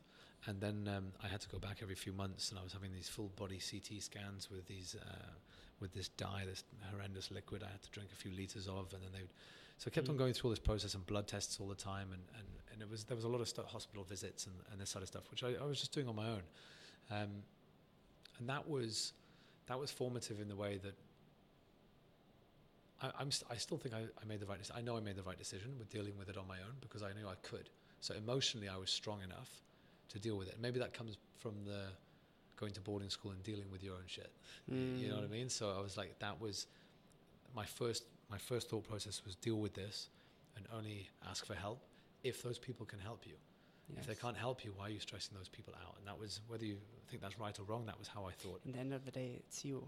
It's me, yeah, exactly. So go for this. My mum's going to sit, she's back in the UK and she's going to phone me and she's going to be freaking out every time she phones me. And how's that going to help anybody? I don't need that either. I just need to just get on with my day. Yeah. So I was lucky. I went to the hospital, came out of hospital, lots of monitoring and that side of things, and I kept it to myself. I didn't tell anybody. The only person that knew was my flatmate at the time, and actually he was actually my roommate.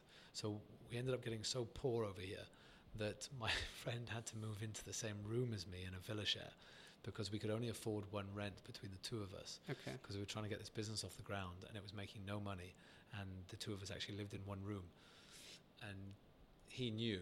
Because I told him, I was like, dude, I don't feel so good. I'm going to go to the doctors and I'm going to check this out. And bear in mind, we didn't have money for a doctor's visit. So that was a bit, I'm obviously glad I made that decision to go. But I thought about it twice. I thought about it many times. So I was like, do I really need to spend 300 or 400 dirhams going to the doctor? Anyway, I did, and that was the end result. But in that moment, to think about this decision, to think twice to go to the doctors. Tough decision, actually. I thought like 4 times about it. That's just, how it could have... It's like a no-brainer for everyone else, we're going to find some, whatever, we're going to chase family members and we're going to find the money. But you had a clear decision of not going to go that direction, to deal with yourself. Yeah, exactly. Exactly that. And I think... I know things changed for me after a while. It took me a while to process. I kind of put it into a box. I didn't tell anybody about it, and I never really thought about it. Once I kind of got through it, I wanted to pretend like it didn't happen. And that was my way of dealing with it, which is probably wrong.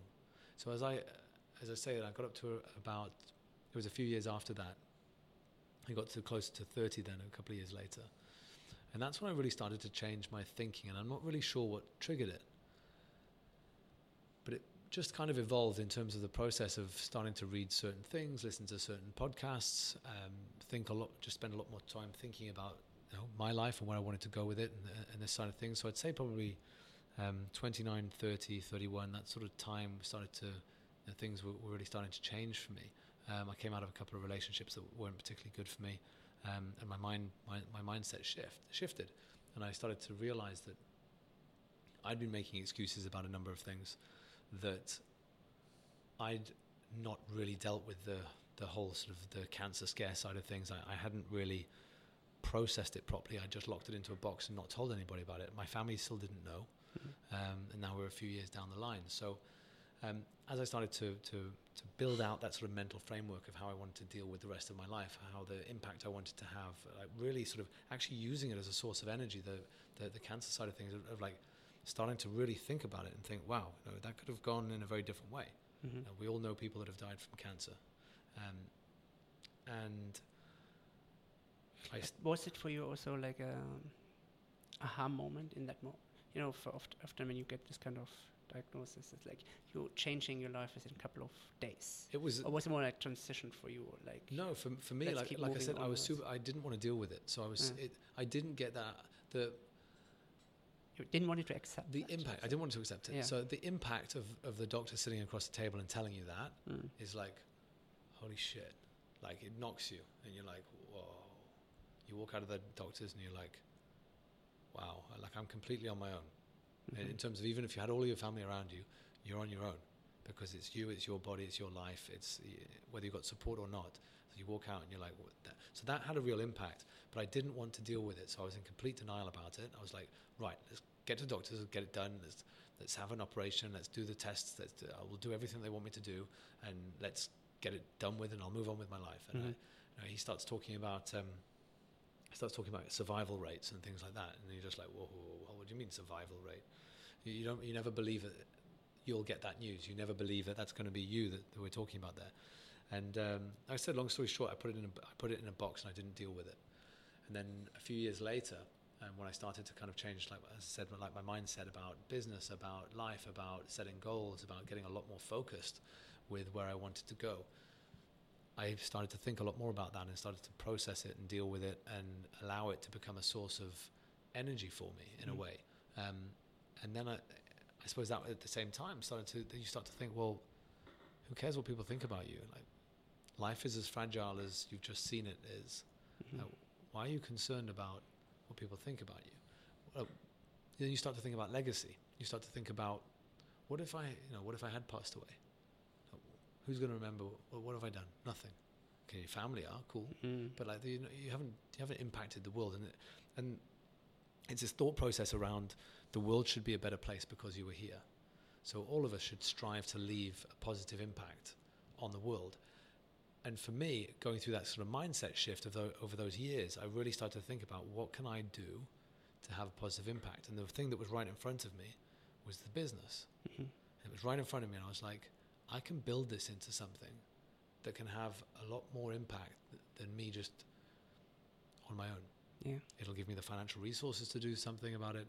It'll give me the resources to start a charity or support a charity, and really start to impact other people's lives. Yeah. And there's two sides to it. One is the internal team, the team that you have within your business, and all of the ripple effect of them having a good experience and them having a good job and them being happy, and the ripple effect that has on the people that they engage with, the family that they support, and all of these things. So that was the first side. It was like doubling down and focusing on the team and thinking, okay, I can have an impact on these people, like a really big impact on these people, and together we can make the world a better place. Yeah. And I know that sounds a little bit sort of up in the sky, but that's truly what my thinking was. As a team. As a team, exactly. Not as an individual. Not as an individual, exactly. As a team, because one person can change the world. You look at people like Gandhi and Mandela, and of course they can, but the much larger percentage of people can have a positive impact in the world when they're part of a team. So I figured, right, well, we'll build this team out. We'll build this business. We'll employ more people. We'll focus on doing good in the community and the client relationships we have.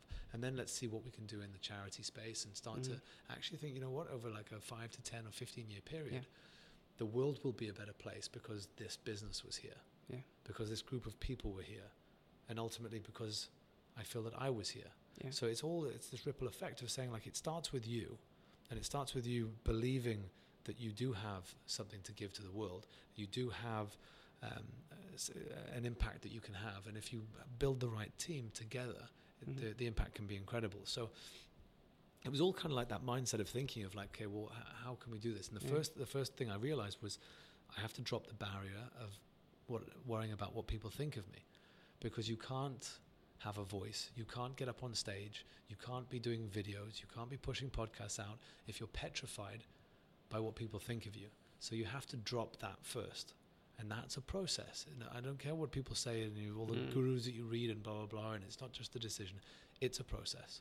And it's every day talking to yourself in the right way, reading the right books, spending time with the right people, to really change that mindset of like, I actually believe that I can add value, and therefore I don't care what some people think about that. And to be honest, also when people judge you, it's based on their experience. Yeah. Maybe also lack of knowledge. So sometimes when you take it very personally, your opinions, you take maybe the lack of knowledge very personally, and you think that other person might be right, but maybe that other person has not this information. It's not that well educated. It's not at that stage. Sure. And often we don't think about that, And that's being empathetic to the people that are speaking to you. Because like you said, I get comments to me on social media, and they're just, and look, the 99.9% of them are very positive. Yeah. And people saying, oh, thanks for the inspiration on this, or I'd really like to have a chat about that. And it's super positive, and I love that space. And that's why I engage so much on Instagram and engage with everybody. But every so often there'll be a comment, someone will watch a video and be like, they'll just take it in the wrong way, but they'll take it in a way that you're trying to put yourself on a pedestal, or that you're trying to tell people what they should be doing, or it's not that. And to be honest, as long as you know where your intention is, as long as you know that you're doing it because of the right reasons, then you have the ability, as you said, you have the ability to look at that person and engage with them and say, you know what, it's cool, man. Like, we're not on the same path here, but like, I wish you the best. Like, this is my intention. If it didn't come across that way to you, I'm sorry, but like, that's, it's just how it is. If you want to chat about it, let's chat about it. And 9 times out of 10, like you said, it's because that person has not gone along the similar sort of path about understanding. Correct. Yeah. So the lack of like experience in that field, it's just giving It's mindset opinion. education, right? It's not even. We're not talking skill set. It's about mindset, and they haven't sort of grown their mindset into a certain space, but yet they're engaging with someone who has, and therefore then there becomes a bit of a. But to be honest, nowadays also opinions is everything. You're giving an opinion. It's just being seen of like, oh my God, you have something to say, and often people are just forced to give an opinion. Yeah. In that moment, people regardless if they are like worried or they're angry or so, and when they see on Instagram a specific post, they give an opinion immediately, because when you don't have an opinion, you're nothing worth, right? Yeah. Usually you see that in a society, and because silence is usually being seen negative. You have to be on each cover, you have to be everywhere, not just be seen and have an opinion. Yeah. And that sometimes people don't see that. I totally agree. And the more self-aware and confident you are internally, actually the quieter you are. Correct. Because one of the things that let's say if we're talking to, let's say, startup founders here, you don't have to lead every meeting. You don't have to be the loudest person in the room. You don't have to be dictating every direction. Once you build a team of good quality people, the leaders should actually be facilitating and encouraging those with the best skill set to do what they do. So if you're in the room and you've got some great people, and you believe that each of these people are of a higher skill set in their vertical than you are, but yet you're still sitting there at the top of the table and you're telling them what to do rather than asking their opinion. It was Steve Jobs that said, why would we hire smart people and tell them what to do? We hire smart people to tell us what to do. Correct, I remember. And it seems so simple, but yet it's done. People get that wrong so often, from management, entrepreneurship. They feel that they're the boss. They have to lead every meeting. There's quite often meetings I sit in now and say 2 or 3 words, and they'll be with a big government client, because I'll have somebody in the room that knows more about that subject than I do. I don't have the insecurity that I need to talk. So more people need to move into the space of being. It goes back to being self-aware. It goes back to being confident within yourself, that you don't have to be projecting. You don't have to be sort of projecting your knowledge, and sometimes you're projecting your lack of knowledge by being the loudest person in the room. Yeah. That diagnosis in your 20s, that chapter 3, was literally a turning point for you as well. Yeah. It was one of the turning points. It was a delayed turning point. Delayed turning point. Yeah. How would you summarize? You mentioned implicit in the beginning from 18 to 27. That was like the chapter 3. How would you summarize that chapter? 18 to 27 the title. was real growth. I feel that I went from being a boy to a man in terms of mindset, but then it was what happened after that really changed me into being myself now and my future self, which was the mindset shift. Yeah. But in terms of responsibilities, I went from being at home a lot and being in university through to being on my own 2 feet over here and getting a business off the ground and holding down a job and just kind of growing up. Yeah. But then it was the next stage, which was the real mindset shift, which is once I dealt with what had happened with the cancer scare and that side of things, and then started to reprioritize my life, really, and just understand exactly what I wanted. Yeah. One of the areas I actually, the video I actually discovered you was for the TEDx talk you had. And you mentioned something in the end of this talk. The talk was about the power of adventure. Sure. And in the end, you mentioned about, this is not about me. Even if you shared your story, it's not about me. This is about the opportunity to share a positive message. Exactly. So literally to inspire others to learn. Yeah, and that's and then, to be honest, that's how I feel. That's exactly why I'm here with you and doing this now. Again, some people could interpret doing a podcast on your life at a relatively young age as being something that's quite self-serving, and something that some people that would be that would come across arrogant in a way that they deserve A, B, and C, and no. Again, if some people interpret it that way, then I'm okay with that, because I know the intention. The reason I'm here is because I know that I've experienced certain things and I've opened my mind in a certain way that I can have a conversation with people through a podcast that might inspire them to make a different decision and hopefully have an easier time at an earlier stage of their lives than I did, because I understand what needs to change. And as I said earlier, the sooner you make that change in terms of understanding self-awareness, understanding insecurities, what they mean and how to get around that, I wish I was educated in that way when I was younger. So by laying this down on a podcast, and hopefully some 20-year-old listens to this and thinks that's where I need to get to in terms of my mindset. I need to stop worrying so much about my peer group, and I need to start going in the direction that I want to go in. And if they make a decision that changes their direction for university, maybe they don't go to university and they go down a certain path because they're not so worried about what their parents say anymore. If that happens, then that's why I'm here. Yeah. I mean, interesting that you mentioned about this, talking about your life at that young age. Usually you think about you have to be 70, 80, 90, Exactly. We're just getting started. Haven't done anything yet. But this is actually the point of this, Sometimes we not looking back in our life because we have so much to share already. Yeah. I mean, think about, if you're 20, if you're 30, 40, you have so much to share. That's true. Why are you waiting? Yeah. Potentially, if you're 60, 70, 80, to share that later. No, you have so much to share. And there was this very interesting, I don't know if you saw that graduation talk from Steve Jobs, who talked about the dots, connecting the dots. Yes, they only connect very similar. Backwards. Each chapter is connected. You cannot go through a specific chapter if you not went through that other chapter prior. That. Yeah. And often for young people, we say, I want to be there. When you entrepreneurs, when they come to me, I want to make $1 million. If I have 100,000 followers, then we do. How many times I heard, if we have. Okay, but what do you do when you go to reach there? Exactly. You have to go through specific chapters. Exactly. But it's this overnight success understanding. Which is causing a lot of problems because they go through Instagram and they go through their social channels and they start seeing all these kids that are actually, to be honest, bullshitting half of it. Yeah.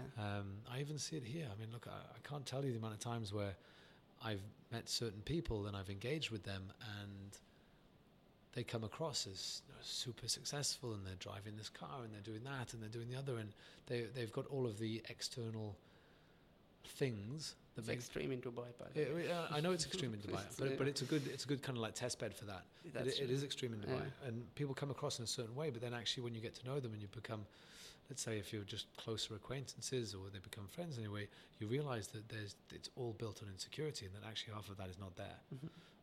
That they'll say they're involved in A, B, C, and D companies, and they've got this startup and they've got that, and actually when you dig in, they're like, none of that is actually doing anything. But they like the idea of it, but they don't put in the work to make that happen. And that whole facade, that whole side of things is built purely on insecurity, because they've built up a reputation, and now they're screwed because they've built up a reputation for being seen as this successful, whether it be athlete, business person, whatever, and they've tied their identity to it. So now they have to upkeep that because they've tied their character and their identity to it, and now they've got a real problem because how do they go back to reality of where they actually are when everybody that they deal with has identified them because of their behavior? They've identified them in a certain space. Now this has caused real issues. At the end of the day, it's just a mask what they put on. It's a mask. It's a mask. It's exactly a mask. And when you take off the mask, yeah, they feel being naked. And being naked means you have nothing. Exactly. But actually you have yourself, and that's what people don't understand. You have yourself. Yeah. You don't 100%. Need to have external, as you said, external whatever you have, a car, whatever. You don't need to have it. Yeah, I totally agree. It can be taken away immediately. And you look at somebody like Lewis Howes's book, The Mask of Masculinity, talks about the same sort of thing. I haven't read the whole book. I've just the bio and quite a few of his podcasts. But it's a similar sort of conversation around this mask that we have. We're talking to two guys here. The mask you have as guys of being like super masculine and it's got to be type A and strong and like all this sort of stuff, and that can cause a lot of issues in relationships, in how you deal with in the business environment. You're type A, you're the boss, you're the entrepreneur, you're the CEO of the company. Therefore, you've got to have the loudest voice in all the meetings, and you've got to dictate everything, and you've got to tell people what they need to do. It's all bullshit. That's not how you succeed. It's simply not.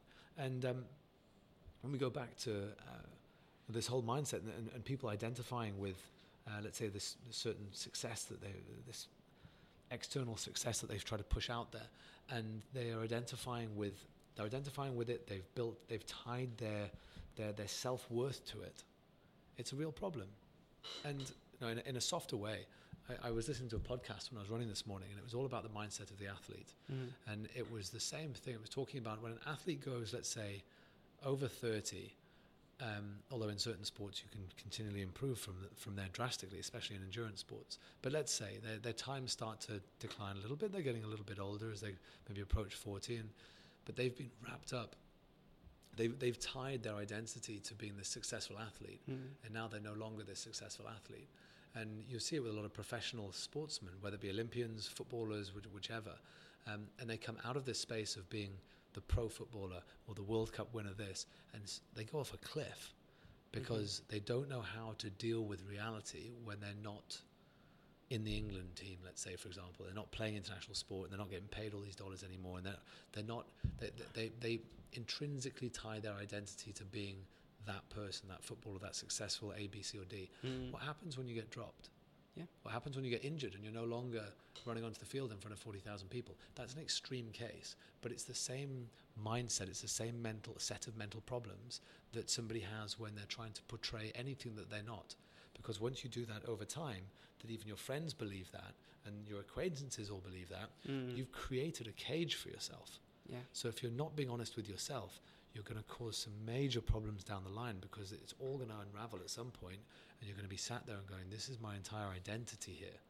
So you have to be true to yourself. You see that so many times in other industries as well, like so politics as well. In the politics, many that we're talking about, even older, they not want to give up their position because they want to, staying in power. Of course, because they're identified. Same as imagine if you're president. You have nothing. Yeah. Of course, imagine you're president, then all of a sudden you're not. Exactly. It's you difficult. have nothing, technically, yeah. And it's the same thing where people wrap themselves up in work in that space. If you're the CEO of a company or the marketing director, or you're anything senior in a business, and you're known as that, like let's say half the people that are engaged with you want to engage with you because of your work position. If that's the case, then what happens when you lose that job? Yeah. Then all of a sudden you're no longer let's say the CEO of XYZ company. You're not the founder of some cool startup when it fails. But this is also what you mentioned when you say if it fails. You're trying to not accept if it fails because you don't want to see the reality. Exactly. Yeah. Exactly that. But this fear of failure stops a lot of people, and it goes back to, as I said in that TEDx talk. It is the excuses that you're making today that become the regrets that you have later on in life, and the background to that is people will make excuses about taking themselves outside of their comfort zone. They won't chase their adventure. They won't seek out something that's way outside their comfort zone. They won't set these massive goals and then go and chase them, because if you set a goal and you put it out there to the world, what happens if you fail? Now you're embarrassed in front of everybody. Now you're like, if you've tied your worth to that. So you have to be willing to look stupid. You have to be willing to get way outside your comfort zone in order to find any success, whether it be in sport or whether it be in business or anything. And that's why I posted yesterday about the next ultra marathon I'm doing, and the reason I put it's way outside of my comfort zone. Yes. Like it's so much further than anything I've done before. But I put it out there, and the reason I put it up on Instagram is because it's like it's out there now. Yeah. Now it's out there. But that's interesting that you mentioned it. And it helps me. It helps me with my mindset as well. That like, cool. I've put it out there. Now I'm going to chase it. It's interesting that you mentioned about there are so many techniques to actually force yourself to grow. You tell someone, so you're eligible now, or people take you accountable for that. What you say, and 100%. It works. But it's interesting that it works on your side. For example, I know myself. It doesn't work on my side. If I tell someone, I would do that. Okay. The chance to do it is maybe high, but it would not necessarily guarantee if I'm doing it. If I keep it by myself and I know I can grow myself, then it better works. But it's very interesting that you mentioned that, because I had this a couple of years ago. I read a book, something related to that. Like life hacking yourself. Yeah. And specific techniques, but specific techniques doesn't necessarily apply to everyone. It doesn't. I'll give you an example from the podcast I listened to this morning. Fortunately, and it was a lady that was multiple Ironman world champion, multiple off-road triathlon champion. And she's basically been world champion in about 3 or 4 different disciplines. Yeah. Now, she said when she first started to become a professional athlete, she was getting paid a bit of money, but not a lot. She had a few little sponsorships, but she wouldn't tell anybody that she was a professional athlete because she felt shy about it. Yeah. So even though technically she was, because she was getting paid and it was her job, Yeah. she wouldn't ever go around and say she was a professional athlete. She'd be like, oh, no, she does a bit of this. No, I get a couple of sponsors. But she always played it down. Yeah. Now, she also she said at the time, she had a coaching staff that told her that she was really bad at certain areas, that just mentally was not good for her. Fast forward a few years, and she moves to California to double down on the training and just get within a different coaching group, and et cetera, et cetera. And she was like, it was amazing, because in Scotland, where she's from, it was all about downplaying everything and not being that person. But she's like, you come to America and everybody just tells you about how awesome they are. So she's like, then you start a completely different dialogue. So she listened to this for a little while and she's like, oh, this is a bit weird. And then she started to think, well, maybe there's something to this. Maybe there's a reason why all these people are talking this way and thinking this way and behaving this way. So she started to say that she was a professional athlete. She'd hang out with professional athletes. She engaged in that community and in that mindset of being a professional athlete. So therefore, when she woke up in the morning, she was like, I'm a professional athlete. So I need to go and do A, B, C, and D. Yeah. I'm not someone that's half a professional athlete or I'm just playing at it and I'm lucky to get a few sponsors. She's like, I'm a damn professional athlete. I can get my ass out of bed. I'm going to go train. And she's like, it was incredible how her performance completely changed. And she was on the path to becoming world champion because her internal dialogue changed. Now, all about the mindset, actually. All you've got to do is look at Conor McGregor. Conor McGregor was in the depths of dark gyms, going nowhere, not doing particularly well in the early stages, and he was just telling himself that I'm going to train and train and train, and I'm going to be champion of the UFC. Now, whether you like him or you loathe him, if you watch Notorious, his documentary on Netflix, if you watch that, you will get an understanding of the mindset of where he's come from, of some pimply face young kid that just has this incredible drive and this incredible mindset to get himself to where he needs to be. And you can't even describe how far away he was from this. And he had a girlfriend at the time that he obviously later married that was basically funding the two of them from her job just so he could go and train in the gym. And he would train like twice a day in the gym and just training. He's like, one day I'm going to be this champion. And now, he's a lot of bravado and he's very outspoken, but it's that mindset of like, nothing surprises me here. He's like, I told myself I was going to be here 10 years ago. So I was just waiting to get here. Yeah. Like, so nothing phases him. Like, he's in front of 10,000 people. Yeah. He's like, cool. Because he sees I've been waiting for this. As a picture. Exactly. So it's this visualization, right? But visualization comes from your internal dialogue. So going back to the podcast this morning, and this lady, once she changed her internal dialogue and told herself that she was that she was a professional athlete and she was going to be world champion, and she started speaking to herself, she started to believe it. And you know what? So much of professional sport, that top 10%, they can be the same skill set, the same fitness level. That position between first and last often is just what happens inside the head on race day. Now, if you fully believe in yourself, and you know that you deserve to be there, and that you have a real shot of being a world champion, in that mindset, that sort of framework, that visualization, will take you through to that space more often than not. So, yeah, it's interesting. Yeah, very true. I think it has to be a different chapter, different podcast. Just talking about this. No, so much. I could talk so much about this. Trust me. This is. How much so already talked about 140. So let me wrap up with the last chapter. Okay. Last few years. Great Media Group, and your sport. Yeah, so the challenges. this is I suppose let's say from 30 plus. The fun stuff. So look, that was this was all part of the mindset shift as well. Deciding to kind of awaken the way that I thought about myself, my internal dialogue, and one way of doing that is by setting big goals and by pushing yourself to your limits, to find out what you're made of, to find out how you operate, and to become very, very self-aware. As I said in that TEDx talk, I fully believe when you're chasing these big adventurous goals, you become very self-aware because you start to realize where you're good, where you're bad, where you could potentially improve, but more importantly, where your strengths are and where you can double down. Now, for me, going through rugby, I absolutely loved that. There's a lot of camaraderie and teamwork, and I really enjoyed that space. I got through to playing for the International Sevens team, going on tour with the national side, which was incredible. And then I pretty much broke my knee. So I snapped my knee in a number of places, and it put me out of, that was the end of my rugby career.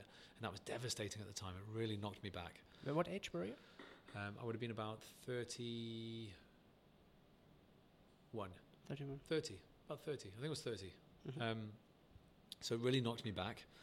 And my identity, going back to the identity conversation, I was a rugby player here. I was playing for national team. I identified with so much of that. I identified with the club that I played for, and all of that was very much part of who I was. So to lose all of that when I broke my knee was very difficult, and I had to look to different areas. And that was when I really started to change my mindset on a number of things, focus on the business a lot more, and really start to prioritize. Okay, fine, I don't have that anymore. Mm-hmm. What do I want out of life? What do I actually want? What am I searching for? And going through that process has actually made me so much stronger in terms of where it's got me today. So after the rugby, I started to look at running, because it was the first thing I could do for rehab was just starting to run. But it's tough on the knee.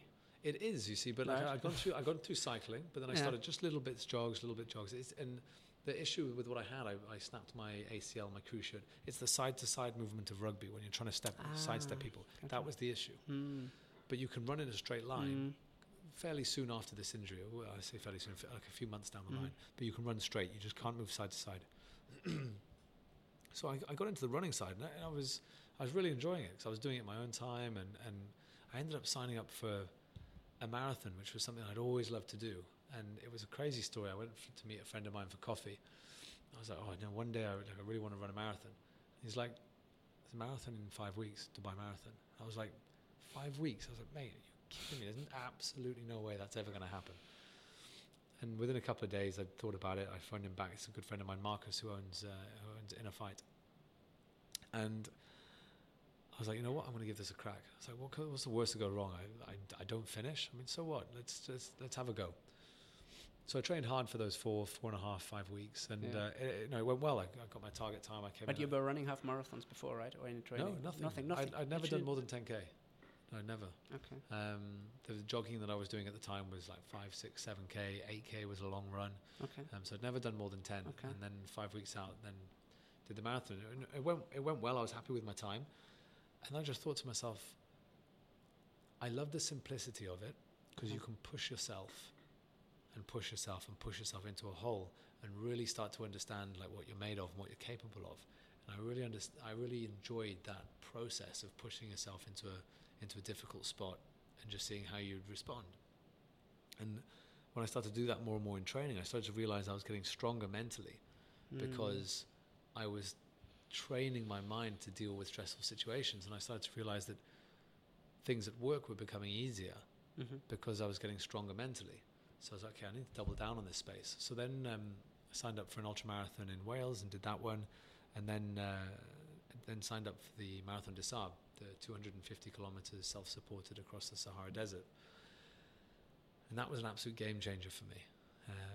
Now those that are interested in that story, go and have a look at the TEDx talk and go into a bit more detail on that. I put the link in the show notes as well. Okay, great. So that was an interesting one, and the goal setting that I did before that, and how I went into that race, the reasons I went into that race, feeling very insecure about my capabilities, and there was I explained all of that on the TEDx.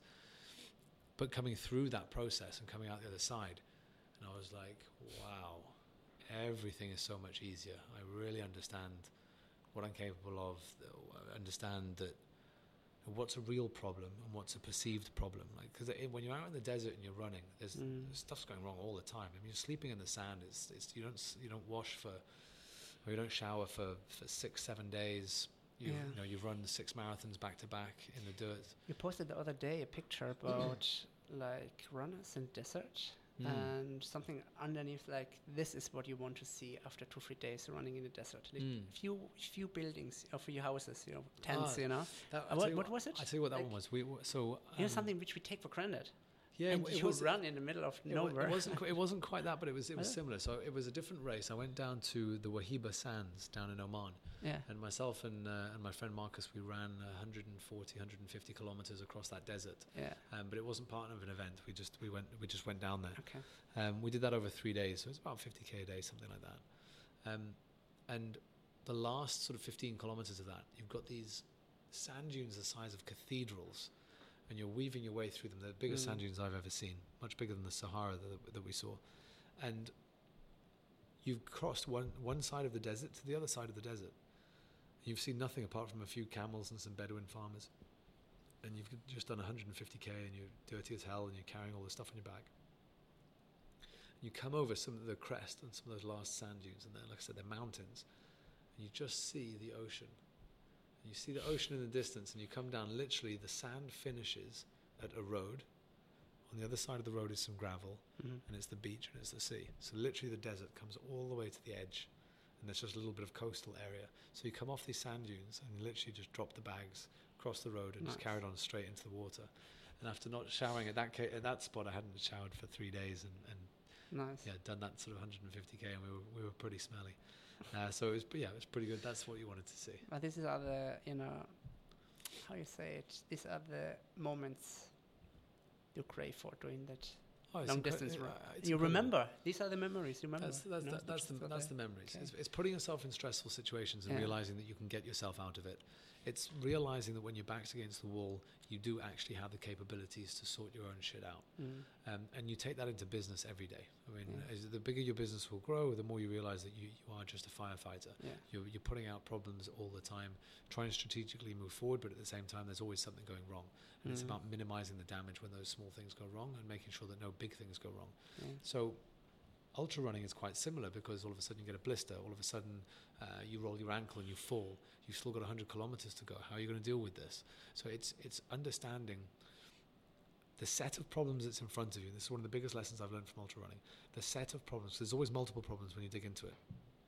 When you look at this set of problems, which one of these problems is actually a deal breaker? So what's a real problem and what's a perceived problem? So you put this into the business context. You're sat in your office, 20 people have just come to see you over the course of 3 hours, and all of them have got a problem. Now, you need to prioritize which ones are actually a problem that are going to bring the house down, and which ones can be put on hold and they're just perceived problems. And they can be perceived problems because the person that's working on it at the time thinks it's a big problem in their department. But when you step back, you're looking at everything. And you need to think, what's going to bring the house down? In the case of ultra running, what's going to stop you from finishing? And what's just going to be uncomfortable, but you can deal with it. And it's the same in life, it's the same in ultra running, it's the same in business. And that decision-making framework, taking that into the business space, although it sounds simple, is an incredibly powerful tool. Because then what that does, it ends up focusing your time. And as an entrepreneur, you never have enough time. You're always time short. So prioritizing your time and focusing on the things that will have the most impact is how you scale and how you grow. Very powerful. Thank you. Very powerful. Tom, last few years, I want to know, what is the summary of these last few years? You talked about, I keep hearing firefighting. Yeah. And, and what you just mentioned about, trying to minimize the impact, negative impact. How would you summarize the last few years? You talked about expanding.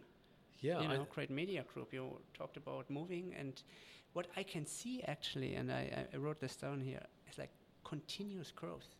You're not over-exaggerated. You're not like, okay, from one day to another year, you expanded, let's say, 150%. No, you gradually growth. Yeah.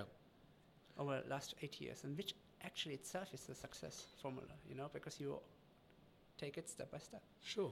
And I think it's the last few years has been a few things, and one of them is understanding the true power of hard work. Yeah.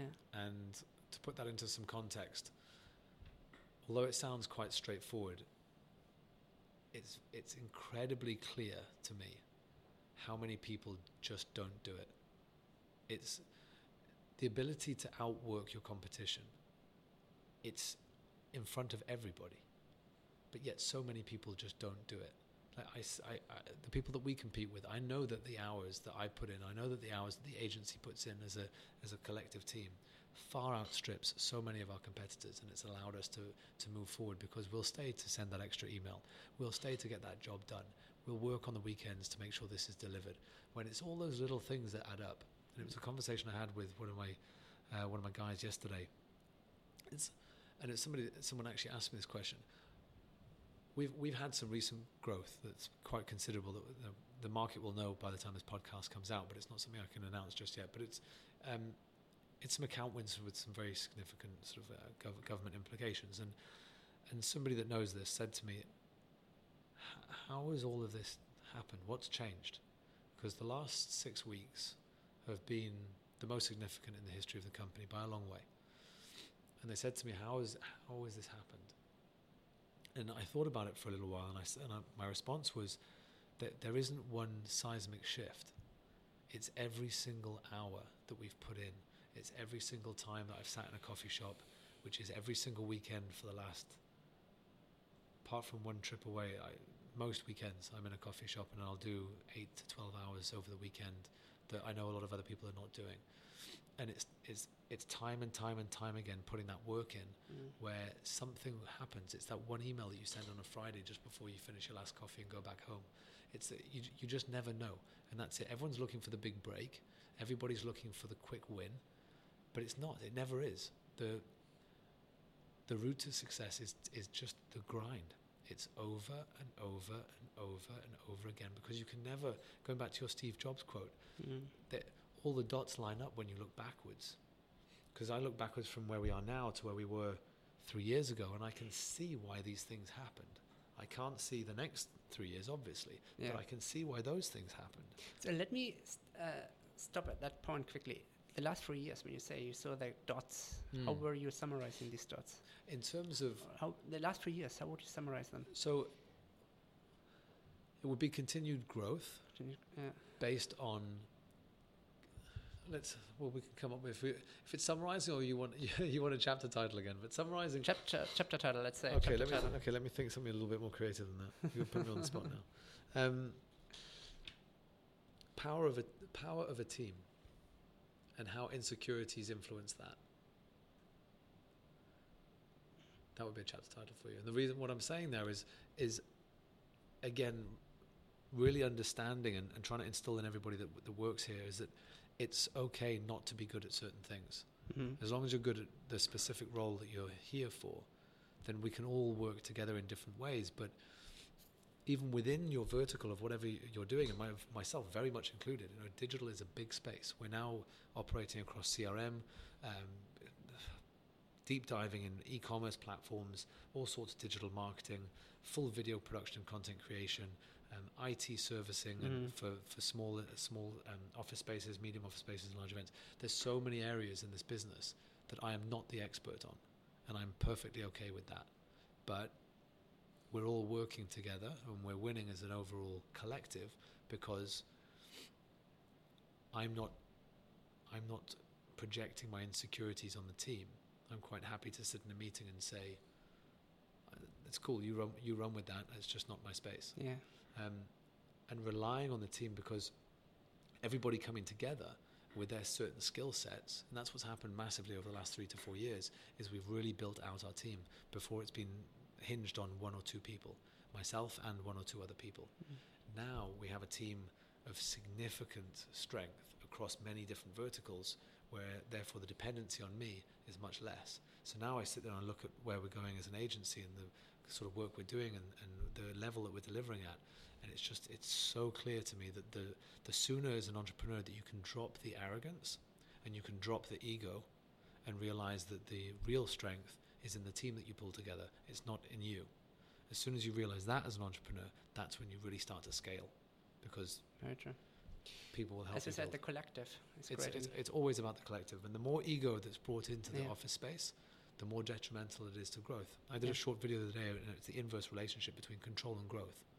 If you feel like you have to control everything because your insecurity is telling you that you have to add value by controlling and dictating, that has an inverse relationship with growth. Mm-hmm. So you have to be able to trust the people around you. You have to be able to let them make their own mistakes. You have to let them be in charge of that space that they're working in. And if you release control and let good people do what they're good at, your company will grow so much faster than if you're trying to dictate because your insecurity is telling you have to make everything. Exactly. Many insecure managers are... That's what it is. Yeah. Micromanagement is pure insecurity. It's poison for any organization. Absolutely. You know, in each book, I'm going to wrap up slowly. In each book, there's a copyright section. Okay. Don't copy this unless you XYZ. Do you want people not to copy certain parts in your life? Say, you should better not do this, what I have done in the past.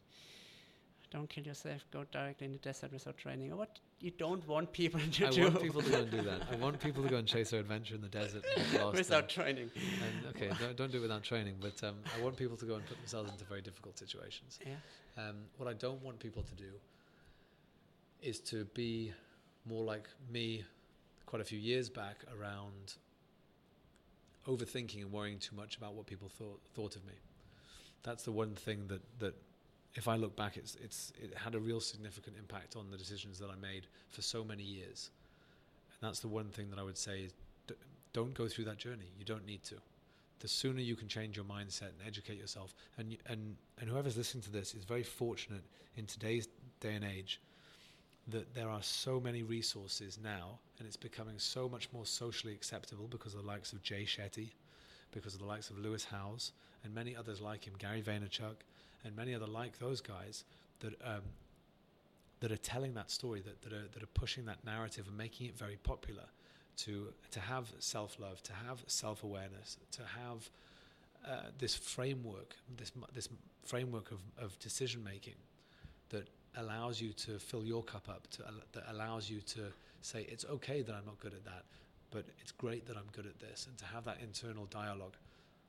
When I was younger, we didn't have that. There was no people on the internet creating videos that told you that. There was Tony Robbins at his events type of thing, but you don't have. There was no engagement. So now what the youth have is they have this incredibly powerful tool of internet and social media. If they use it correctly and they fill their feed with the right content, it can be an incredibly powerful tool because they're just consuming. I mean, it can be, but the lack of knowing how to use it. Exactly. But look, the stats at the moment is it's on average 5.4 hours per day of people staring at their screens. Now, on Facebook, people are scrolling the entire height of the Statue of Liberty. They're scrolling that every day in their newsfeed. Now, that's a huge amount of content that's coming into your space. Now, if people haven't educated themselves enough to create some sort of framework, their mind is going to implode with this crappy content because there's so much of it out there. So you have to go through that audit. In the same way you audit your friendship group because they have a significant impact, you have to audit your social channels so that the content that you're absorbing is good for your mind, it's good for your mindset, it's motivating you, it's promoting a positive internal dialogue. Mm-hmm. And if that happens, then people can be educated at a much younger age about this than I was, almost 30 plus. It would be awesome to see kids that are doing this at 17, 13, exactly. Whichever. That will change their lives more than anything else, more than any skill I can tell them to go and learn, is changing that mindset. From changing your mindset to closing the book. Closing the book. I close the book, okay. Tom, and I turn the book around. What do I see on the cover? Oh, wow, okay. We haven't talked about the cover design and the title. What do I see? Let's say, what do I see on the cover? Let's say I go into the adventure section in the library and hold the book up. What do I see from far away? What's on the cover?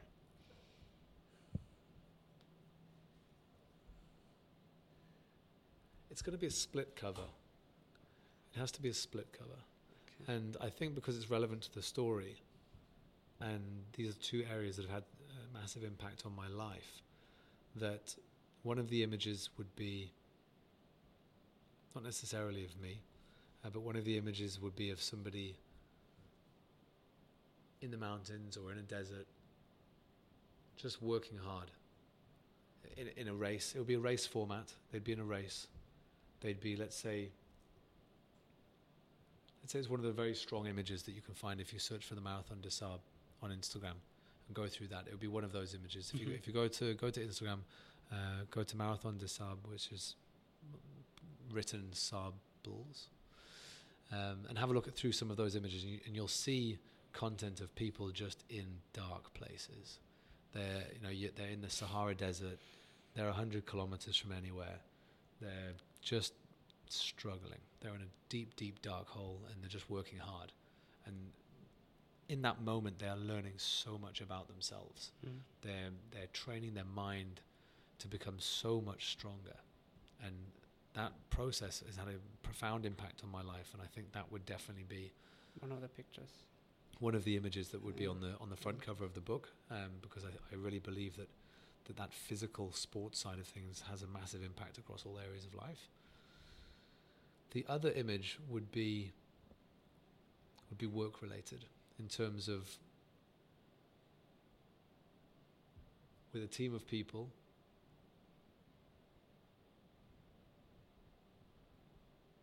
in a work environment, let's say maybe a brainstorm, so maybe it's a creative space. So a team sitting together. Yeah, brainstorming. Creative brainstorming session where, and the reason why that's significant is that drives home my entire thought process around this, that ideas come from everywhere, that a team builds a company, a team builds a business, and it's not an individual. So it would be a collective of people that are actually coming together to build this entity. And that could be, you might be one of the people in the brainstorm, like the person looking at the book might be the leader in that position. There might be one of the team members in that position, however it might be. But understanding that everybody there has a role to play in order to succeed, for, let's say, the organization to succeed, or for them in their career to succeed. And that hard work, hence the first image, the hard work, and that's what that represents, will have a huge impact on the other side of things, which is hard work in the workspace, hard work in sport. But I can say also like the individual hard work. The first picture is the individual. Yeah. And the second picture is the team. It's collective, exactly. Yeah. But obviously the second one can't happen without the first. Of course, true. Title. What could be the title? No, this is the hardest question. Chapters. Okay, chapters are chapters, few years. But now putting everything together in a title. What could be the title?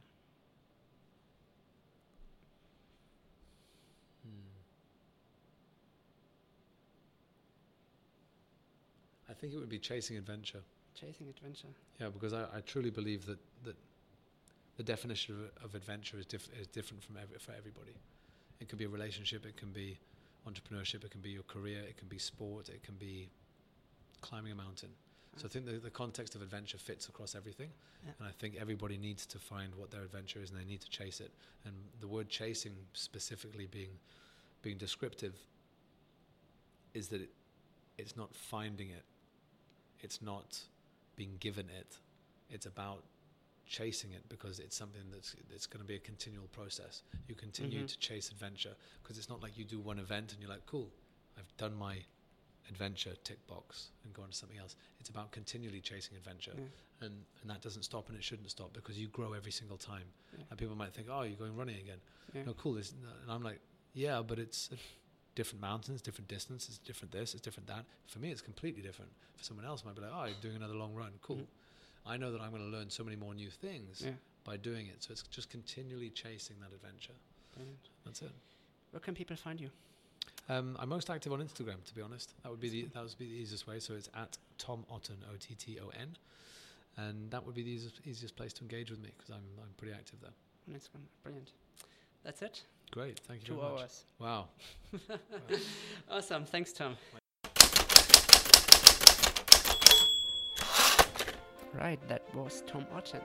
Best place to find him is on his Instagram page at Tom Otton, or on Great Media Group website at www.greatmedia-group.com.